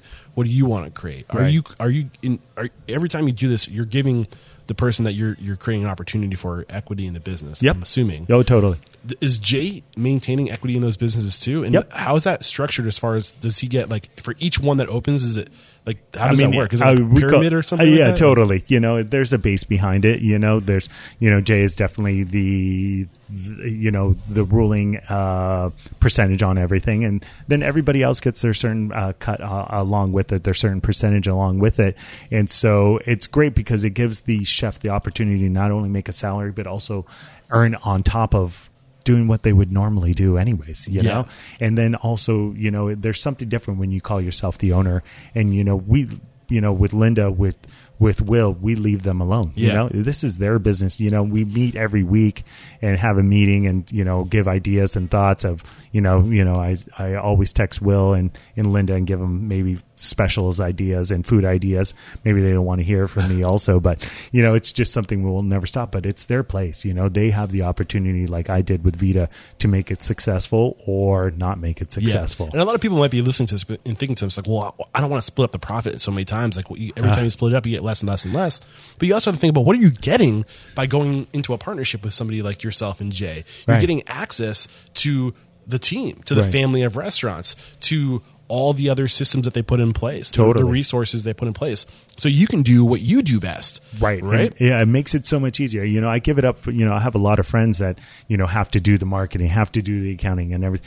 And I'm like, wow, I'm so blessed that I don't have to go that deep into it, so I can concentrate on building the business and continuing to thrive. And it kind of reminds me of a conversation I had with Cameron Mitchell from Cameron Mitchell Restaurants out of Columbus, Ohio. He's a really well-known brand. He explained it as you spend the beginning of your career kind of developing the chassis of what your businesses are going to be. And once you have the chassis, you just put a new exterior on it. Yep. You know your systems, processes, procedures. You figured it out. You developed systems for your systems, right? Totally. And then you just find people and create opportunity, and you put a new shade of lipstick on it, right? As far as what's your brand? What do you want? But all the most basic systems are the same, and you're just kind of, taking that foundation, that chassis, and duplicating it and putting a new brand, a new team, a new skill into it. Yeah, right? Exactly. We all have that base. We all have that foundation to work off of, but what's working here necessarily isn't going to work there as far as promoting or what it is for food and everything like that. So it's like a year after year, maybe not even month after month, you have to re-look at it. One thing I always say is, if you don't continue to push your business, the next young hot thing is going to come around and take it off. So true, man. So true. One thing that I love about what you do, and something I picked up on just through looking and doing the research I did, I give myself an hour to read a couple of articles. Nice. I don't want to do too much research. I don't like to know too much. Yep. But I did pick up on the fact that you're very involved with your community. Your work extends beyond your restaurant, not just within the community. You work with the schools. You know, you work with other restaurateurs. You put together events with other restaurateurs. I mean, the power in that, the power of getting involved. Get into that. So, being in the community is something that's very, it's easy to do, I almost say. And I think it takes a whole community to make changes in your community. And then you hope that those changes will spread throughout, a bigger, outreach, in the New England area for us, and then throughout the country as well, and maybe throughout the world. You never know what happens, And one of the easiest ones for me was getting involved in the school district. They asked me, I think it was like 4 years ago, to come in and make chicken parmesan for like an event at night for them. And I was like, oh yeah, totally. I love chicken parmesan. And they brought out these Tyson chicken patties, these frozen like little circle chicken patties. I was like, oh my gosh. And then I was astounded, because I had no idea how the school food system worked completely. I opened up the freezer and, more frozen product than actual fresh product in there. And it's not their fault. There's only so much money. Resources. Yeah. There's only so much money that a school system is given to feed a child every single day, and it's government funded. So to me, I'm like, okay, you know what? I have access to all these farms. I know a lot of people. So let me use my resources to make these things happen. So, I signed up with the school district. I'm actually an employee of the school district, if you say, for the Kittery School District. And I decided, you know what, I'm going to dedicate myself to helping introduce more fresh, from scratch cuisine to our school district, which my kids are involved in. So it's a no-brainer for me as well. And it affects my community directly, all together. So, when did you start doing this? 4 years ago. And weird, interesting. Right around the time things started turning around. Yeah, exactly. Too, right? Yeah. I found like maybe, and I think this is, as a restaurateur, as a chef also, that wants to run a successful business, things like this help you run a successful business. A lot of people did still, Vito had been around for a while then at that point, still didn't know about us at all, maybe didn't know about Ornell's, as I continued on and things like that. So I was able to introduce to my businesses as well. But it didn't really matter to me about that part. It mattered more about giving back to our community aspect. And again, I think we started talking about earlier, you don't do all these things to get a return. No. You do these things because it's your obligation. You do these things because it's what we're meant.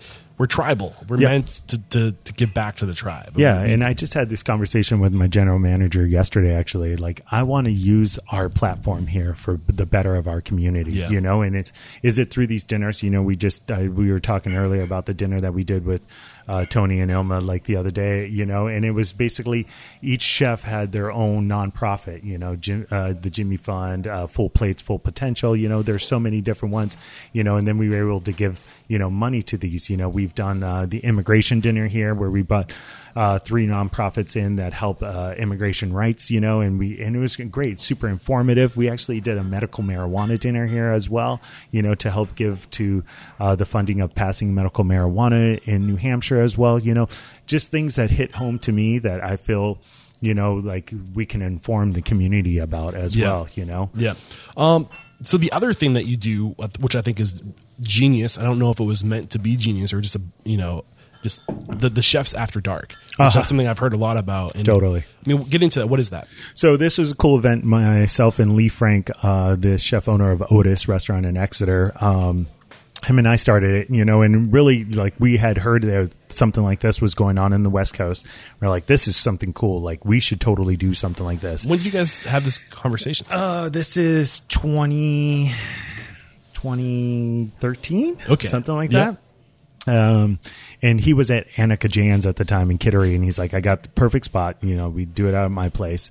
And I was like, great, let's do it. And so it's basically, competition brings collaboration, is what we said. And so we picked 2 chefs from the community, picked 3 ingredients, and we didn't know how it would work out. And, I think our very first one was like Evan Hennessy and Ben Hasty or something like that. And I didn't even know them really at the time. I worked with Evan for like that one catering gig. And And we brought them in and showed them 3 ingredients. They had 1 hour to create 2 dishes, and it packed the house that night. We were like, oh my gosh, like this is actually a thing. Like people want to, and This is open to the public, right? This is open to the public, and it started at 11:30 or 11 o'clock at night, and it went till 1 o'clock in the morning. That's amazing, and man. when most restaurant people are actually up, And What day was it? A Monday? It was a Tuesday night. Okay. Yeah, super random, but it packed the house, and it was. Where did you guys host it? Is it a at different place? Annika Jan's, always at Annika Jan's, and now like we kind of move it around here and there. Yeah. I think Matt from Moxie has taken it on like for a Halloween event and stuff like that, and different forms of it as well. But it's a super super fun event altogether, and it's just fun to watch these chefs. And like people are like you forget, even as myself, I competed in it.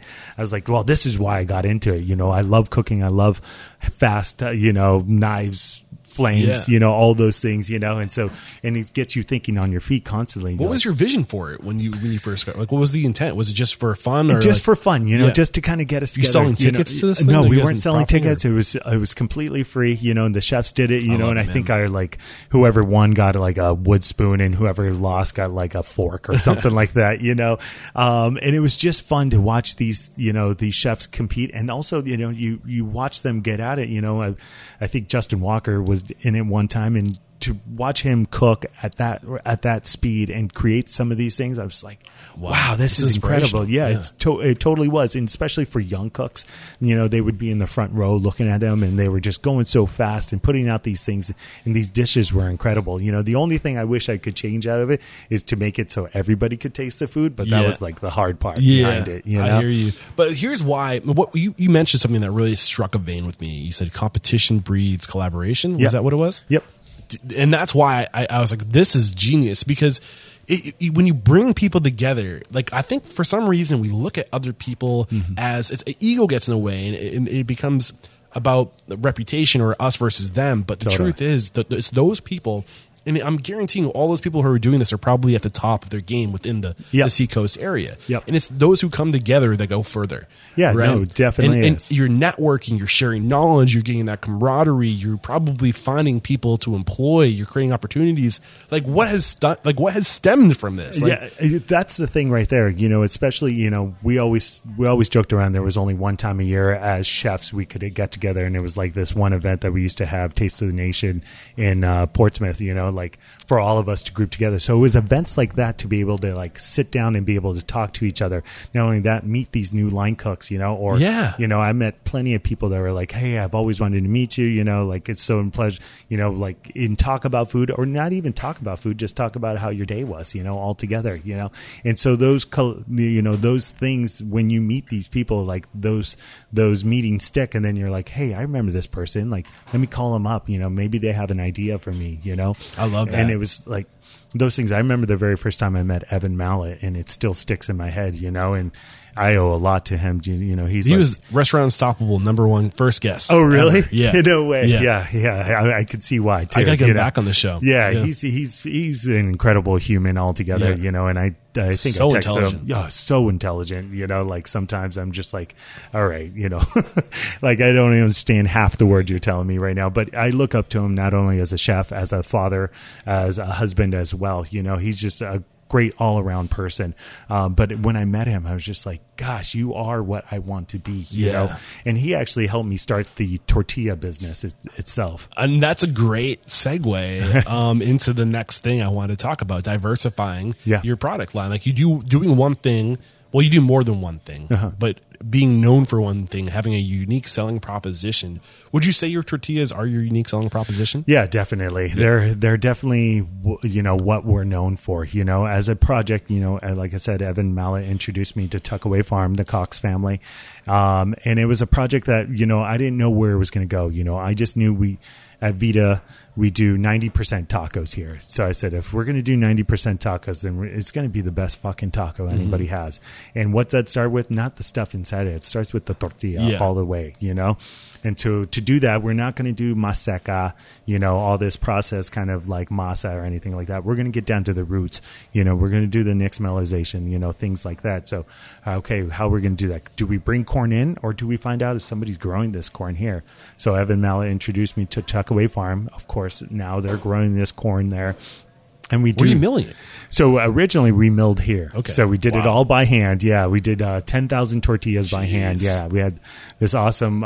We did it at first, and you should have seen it the first day I introduced it to the kitchen staff. I said, "You're crazy." Like, we quit, chef. Yeah. I think the first day we sold 700 tacos. And I said, "Great, we're doing it again." They're like, "What are you talking about? Like, this is insane."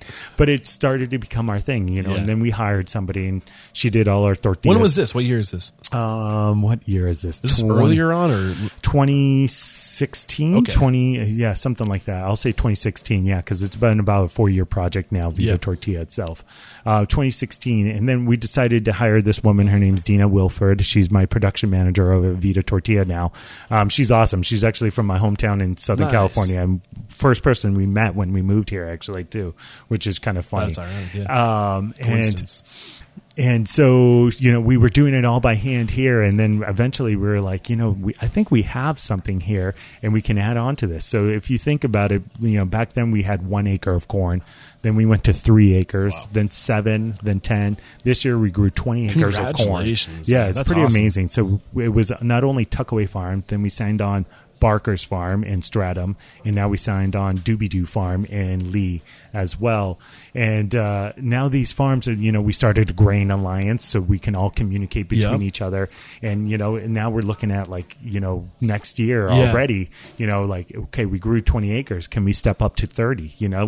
Does the business itself allow us to go up to 30? And I think it does, this collaboration altogether has been incredible, not only is it about eating a good fucking taco, but now we're shipping to California. We're Yeah. shipping to Washington. Yeah, the thing that's going through my mind right now is the obstacle is the way. Like, it's so much we try to circumnavigate around hard things to do because of the labor expense and the material expense, and it just increases our expense.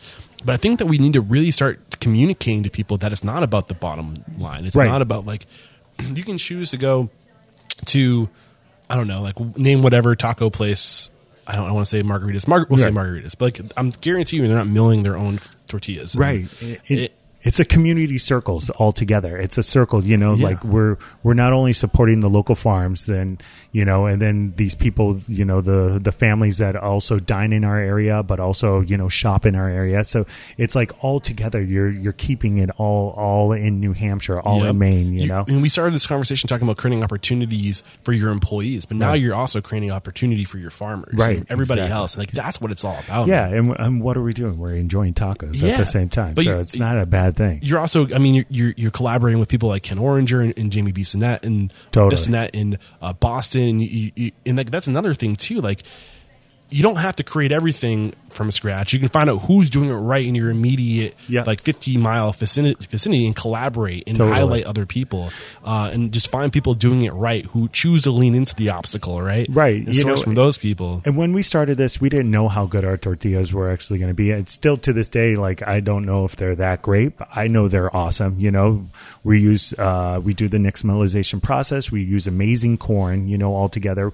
We care about what we're doing all the way. And then I source it out to, somebody like Ken Oringer. I talked to him one day on Instagram, and he's like, "Bring me some, please." And now they love using them and stuff like that. And I was like, wow, they actually, maybe they are okay, right. and the business itself is doing really well. We added this online store, so we make frozen enchilada dinners now since the pandemic happened and stuff like that. And so it's kind of cool to watch it evolve organically. I can't believe, I feel like I'm abusing your time right now. We're at an hour and a half. No, we should have been wrapped up already. Okay. But, I just love the conversation, man. I get lost. Anything we should know about creating a direct to consumer product, or what's the word I'm looking for? The type of business. Help me out. What is the technical word? Retail? Retail. Thank you. Yeah, something like that. What do we need to know about that? Did you get help from the group with that? I mean, I did get help from the group as far as our marketing, making sure our pamphlets, our Yeah. website looks okay, things like that. But other than that, actually Jay, was like, hey, after year one, he's like, you need to do tortilla chips. And I was like, okay, yeah, let's do tortilla. And now we do tortilla chips. And it's like, they're incredible. It's one of our, man, I'm definitely coming here for dinner tonight.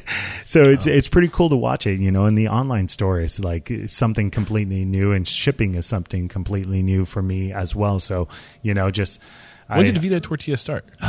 2 years ago. We just celebrated 2 years a week ago. Nice. Yeah. But like any like advice around taking the thing that you think you do best, that you're known for, and then creating a whole brand around that. I think that's what happened with Hattie B's in Nashville, Nashville Hot Chicken. Yep. They started with Bishop's Meat and Three. And then they said, "Oh, well, our hot chicken is doing really great," and they just created a whole brand around the thing that's selling the most. I think that's kind of what you did too, right? And I think it's hard too, because if you think about it, we originally when we started the tortilla thing here at Vida, we were hand pressing everything, and so like now hand pressing going to a machine is completely different. Yeah. It actually cooks a little different, it looks a little different, things like that, but it's still the same great flavor. So it was hard for people that knew our tortilla to initially like be okay with it, but now they're used to it for sure. And also, also when you go into retail, it's like it leaves your hand and you're trusting it into another person's area, so like, is it at a grocery store, is it at a farm store, how are they handling, we have 3 big purveyors that pick up cases all the time, so like how is it being handled there? So you're entrusting other people to continue to hold your product, so that's a hard thing. Yeah, man. So I want to respect your time. I'm going to move the conversation to COVID-19. I don't want to talk about how you reacted to it. Okay. I think the time to react is long gone. Yep. But what I would like to know is how have you evolved because of it, and what are you going to do different going to the future to kind of ride out this? I think that this winter is going to be really interesting. Yeah, it is. What's your strategy? What's your plan to best survive the weird unknown future? I think it's taking it day to day, you know, and so like what is working right now isn't necessarily going to work tomorrow as well, so it's like anything, like when we went into year 3, it's like becoming creative and saying yes to anything and any possibilities, like next week we're starting pizza here at Vida, and everyone's like, what? Vida Pizza. Vida Pizza, and we're calling it Mas Pizza. Is it on a giant tortilla? It's actually a sourdough masa dough that I made, nice. And we're going to do it outside, and and it's like we have 3 little personal pizzas that we're doing, the Chihuahua pizza, which is our cheese pizza, our house chorizo pizza. And is that because pizza delivers well? I think it not only delivers well, but it offers another thing for people, so say you're at home and your kid doesn't want tacos tonight, they want pizza, then you can say like, whoa, I know where we can get pizza tacos and everything like that, but we just do it in our own way.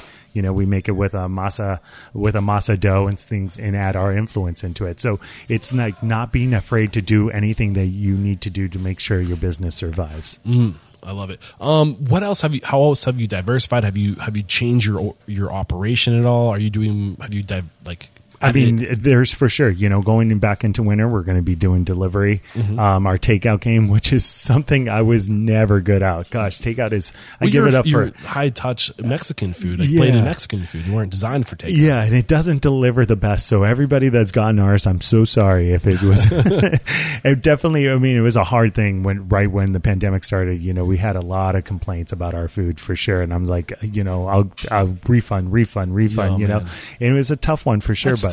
Yeah, so I think it's just developing that day after day and saying like, this worked yesterday, it's not going to work anymore today. Okay. What about technology? Have you adopted any new technology to? No, we stick with the basics. We use Square as our system. And Instagram and Facebook are like the key for us. Like, hey, this is what we're doing. But I think family meals, stuff like that. I think that's what's working right now for us. So like developing new plans, we're doing tamales, we're doing family meals for people to pick up to, feed family of 4, family of 2, whatever it is.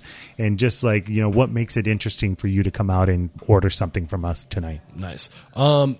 Okay, I think the only other question I need to ask you before we go to the speed round, and I promise to make it a true speed round. Okay. The mission statement is to inspire, empower, and transform the industry. How have you transformed over the past, say, like 10 years?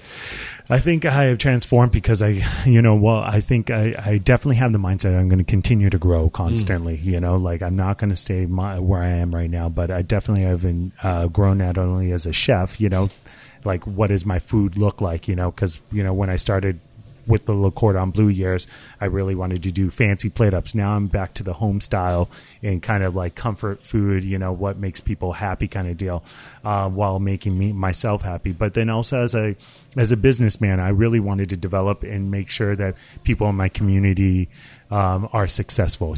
So these people that work with me here at Vita are successful and they can continue to thrive. So that was definitely a huge one for me. I love it, man. And I know I just said we're gonna go to the speed round, but I just remembered Jared pointed out that you had the hand sanitizer that was branded at the front door. What was it? The soap. Sorry. Yes, that's awesome. So I'll give a great plug.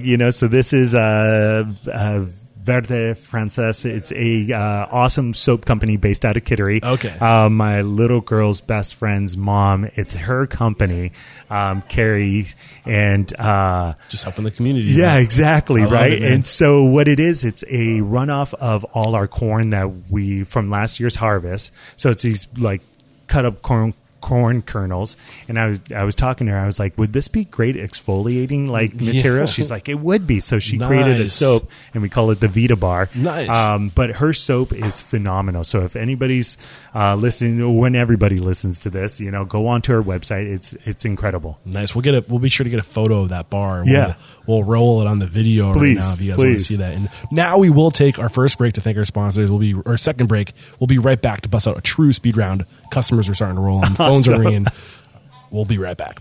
Head over to toasttab.com/unstoppable to find out why Toast POS is the #1 recommended POS on the show by a landslide. So there's a bunch of reasons why Toast is being recommended on the show, but I'm finding the most common reason is because of their customer support. And now, while I don't think you'll need their customer support all the time, when that Friday night rolls around and there is a question you have and you're busy, you're going to wish you were able to get right into that customer support and they will be there for you. The other reason why Toast is always being recommended on the show is because of how many other platforms integrate with Toast. So you can literally marry all the technologies in your company together. They'll work together. They integrate together, and you can turn on these additional features as you need them. It's like flipping a switch. It's that easy. So that's why I love Toast. That's why my guests love Toast. And again, if you want to learn more, head over to toasttab.com/unstoppable. And when you use that link, I'll send you a check for $1,000 when you become a customer. Today's episode is brought to you by 7 Shifts. 7 Shifts is a modern labor management platform designed by restaurateurs for restaurateurs. And effective labor management is more important than ever to ensure your profitability and restaurant success.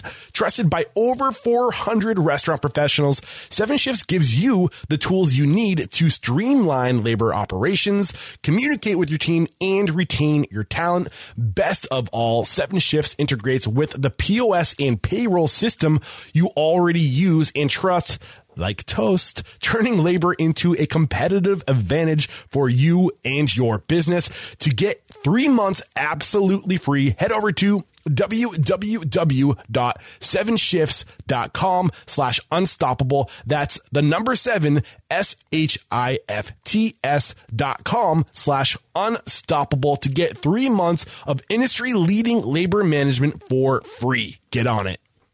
We are back, and the first question I have for you, and if you answer these with one word to a sentence, we'll wrap up quick, I promise. All right, I'll try. What is your it factor? A habit, a trait, a characteristic you believe most contributes to your success? Basically, what is your strength? My strength is coming in prepared every single day to enjoy the day. I love it. What is your biggest weakness? My biggest weakness is not listening enough to my wife. She has been in your corner, man. You got a good one, that's for sure. What's one question you ask or thing you look for during the interview process when you're growing your team? What are you looking for?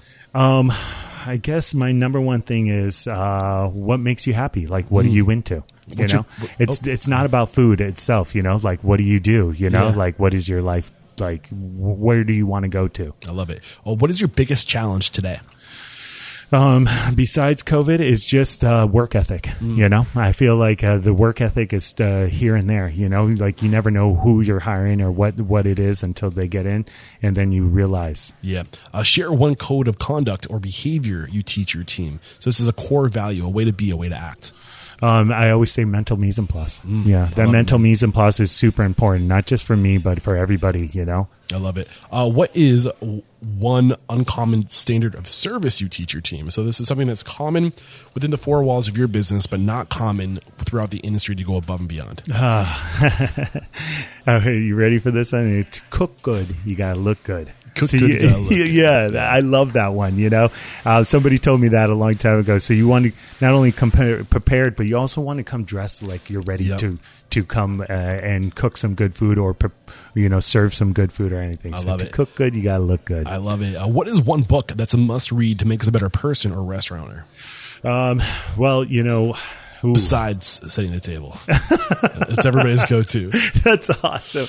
I mean, California Dish inspired me at a young age for sure. I love that one. And maybe it's not just to be that one was more to be a chef, something about it. He taught you how to make pot brownies in that book, so that one like definitely blew my mind. Other than that, I think it's, I guess I could say my father wrote a book called Placa de Barrio, and it talks about his life. It's like books like that inspire people that, like overcoming certain hurdles. I love it. What is one thing you feel restaurateurs don't do well enough or often enough? Give their restaurant staff to opportunity to succeed. Yes, man. I love it. Name one service you've hired or outsourced. What do I mean by this? So I think what you guys are doing with your restaurant group is a perfect example. You outsource different groups of people, right? Or is there something you guys are not doing in-house that you've hired another person for? Like Martha Sullivan. Okay. My PR. Yeah. Martha Sullivan.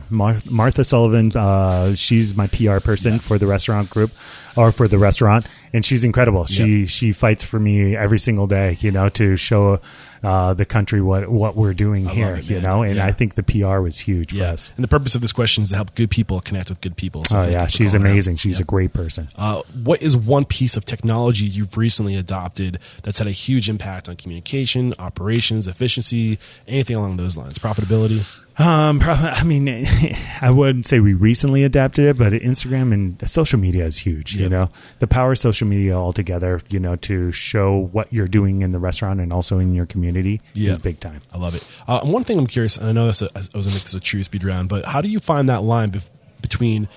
I feel like a lot of people, it rubs me the wrong way when I see this, where they're doing stuff.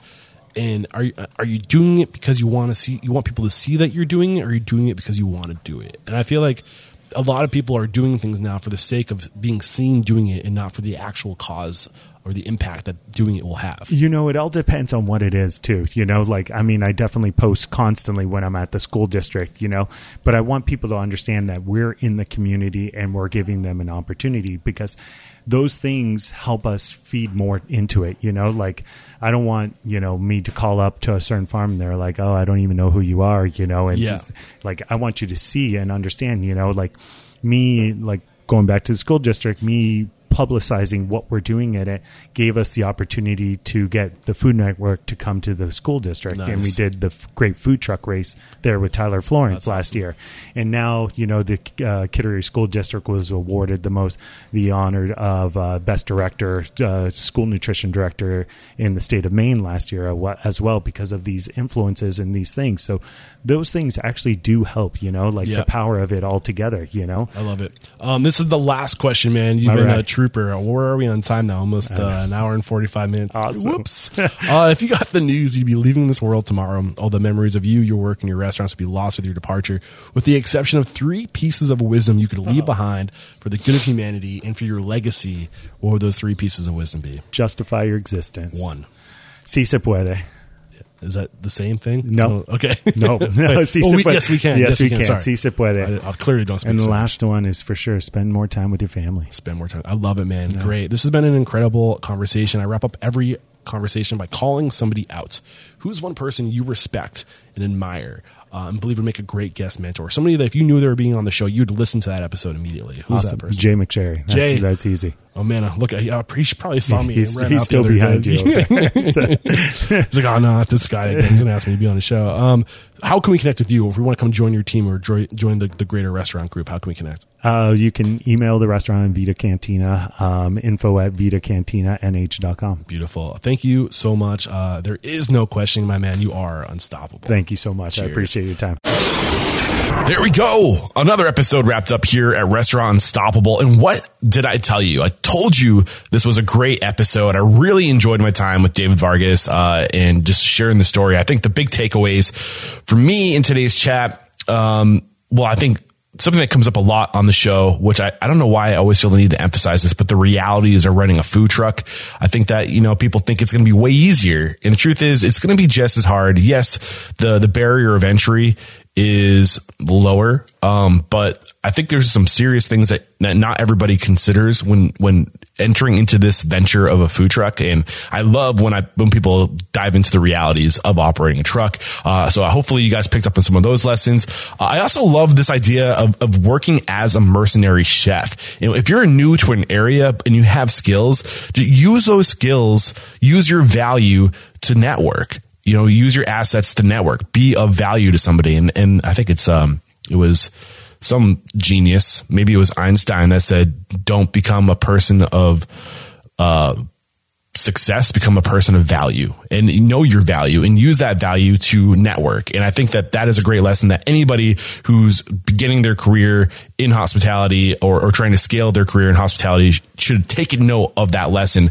And I also really love this idea of, I think it's not necessarily an idea, but I think something that David does really well is networking. As a mercenary chef, right? But also with his community involvement. And I think that's just an incredible thing that we can draw from today's conversation is getting involved with your community, how David does that with his schools, educating people, bringing his values, injecting his values into his community, trying to make his community better, and, serving people in the process. And also what he's doing with the chef after dark, cook-offs that he does. Not only is he networking within his community, the children, the schools, the parents of the children and the farms that he's working with, but he's also networking with the industry, people within his industry, bringing his industry together. And when you're the person that brings people together, when you're the person that is just literally there's so much power in bringing people together. You cannot overestimate the value in that or underestimate the value in that. And I think David does it really well. I also love this mentality. If you do something really well, if you're doing something better than anybody else, then lean into it. And I think that you saw that come out in today's story with his tortillas and not looking at other companies, other businesses as competition, but saying, hey, I do this really well and I can help you in your business by giving you the best tortillas on the seacoast or in this region. And, there's always opportunities to create win-win situations and to collaborate. And I think that when you do network with people and you do show people who you are and what your values are, and then you do say, hey, I also have this other product. Maybe you're interested in buying it. It's just that the mentality of not me versus you, but we. Collectively. And I think that just came out, that just shone through in today's conversation. And I just want to put emphasis on that in today's closing thoughts. The other thing that I really need to mention before saying goodbye and wrapping things up is what they do in the greater restaurant group, this family of restaurants that David's a part of, is they create opportunity for others. It's all about creating opportunity for others and giving other the people that they employ room for growth, room to evolve as human beings. And I think that cannot be overvalued. And it's so important. And it's so great that this is coming to the surface right now. Naturally, organically, this topic is rising to the surface because we have Nick Cirillo, of Nick's Pizza, and the author of A Slice of the Pie coming to join us, past guests on the show. I really admire this dude for his trust and track, management skill, but we're going to be bringing him into the show, or into the network rather, for a live recording, a live workshop on how to create tangible paths of growth for your people. Like what that looks like, how you build that framing, tangible framing to put your people on and to give them these paths of growth. And I think that once you figure that out, and once you can create natural organic routes for growth within your organization, it's a game changer. And we're going to learn all about that. So if you're not in the network yet, here's what you got to do. And I'm only offering this deal until the end of October. 12 months free. Absolutely. 12 months, absolutely free. So if you're listening to this on iTunes or on your iPhone, the podcast playing app, I know you can scroll down right from this episode and you'll see the show notes right below. I'll put a link right there for you to get over to the network, to sign up for 12 months free, and be a part of that conversation on November 4th when Nick Cirillo joins us. Also, I'm going to do really all I can to get David to do a live Q&A. So if you guys really enjoyed this episode and you want to talk to David and meet him over Zoom, again, click that link. Stay tuned to when we're going to line up that shop talk with David. Hopefully we can get that happening, but I'm going to try really hard to get him in that network to do a live Q&A with you guys. And yeah, I think that's it for today. Actually, I think that we do have some other events I want to let you know about before I say goodbye. On Wednesday of this week, we have the CEO of 7 Shifts coming to talk to us. And I want you guys to know that I'm really strict about getting sponsors on the show. Like, I'm really trying to be intentional with who I partner with, and I'm trying to grow these relationships with the sponsors my guests are organically recommending on the show. That's why we have 7 Shifts here. That's why we have Plate IQ here as sponsors, because these folks are constantly being recommended, and I want to learn more. I want to follow the trail. I want to pick up the crumbs that people are leaving behind in these interviews and pull back the layers. So Jordan from 7 Shifts, CEO of 7 Shifts, is going to be joining us for an interview to learn more about the history of 7 Shifts, where the labor management industry is going, what he's learned. They get a lot of data. They get access to tons of data through their software. And he's going to tell us what he's learned with that data. And also, we're going to take a look into the future of the industry based off that data. And I'm really looking forward to that conversation. And you guys can ask all of your questions. This is going to be a live recording. You'll be able to ask your questions to Jordan about 7 Shifts, and I'm looking forward to that. So that's this Wednesday, the 28th, at Pretty Sure. That will be at noon on Wednesday, October 28th. Come join us in the network. Be a part of that conversation. And then that same day, on Wednesday at 3 p.m., we have a busy day Wednesday this week. We have Nick Bishop Jr., the co-founder and partner of Hattie B's Fried Chicken. His episode went live last week. If you guys enjoyed that episode, he's joining us live in the network, so you guys can connect with him to ask your questions about their organization, and to literally, like, we're living out the vision, the dream of Restaurant Unstoppable, to connect this generation's leaders with the next generation of leaders. And I want you guys to be a part of it. So again, scroll down, find the link to join the network. 12 months free on me, because I just want to grow this thing. I believe in it, and I can't wait to have you guys be a part of it. So, all right, see you in the network. Until next time, peace out.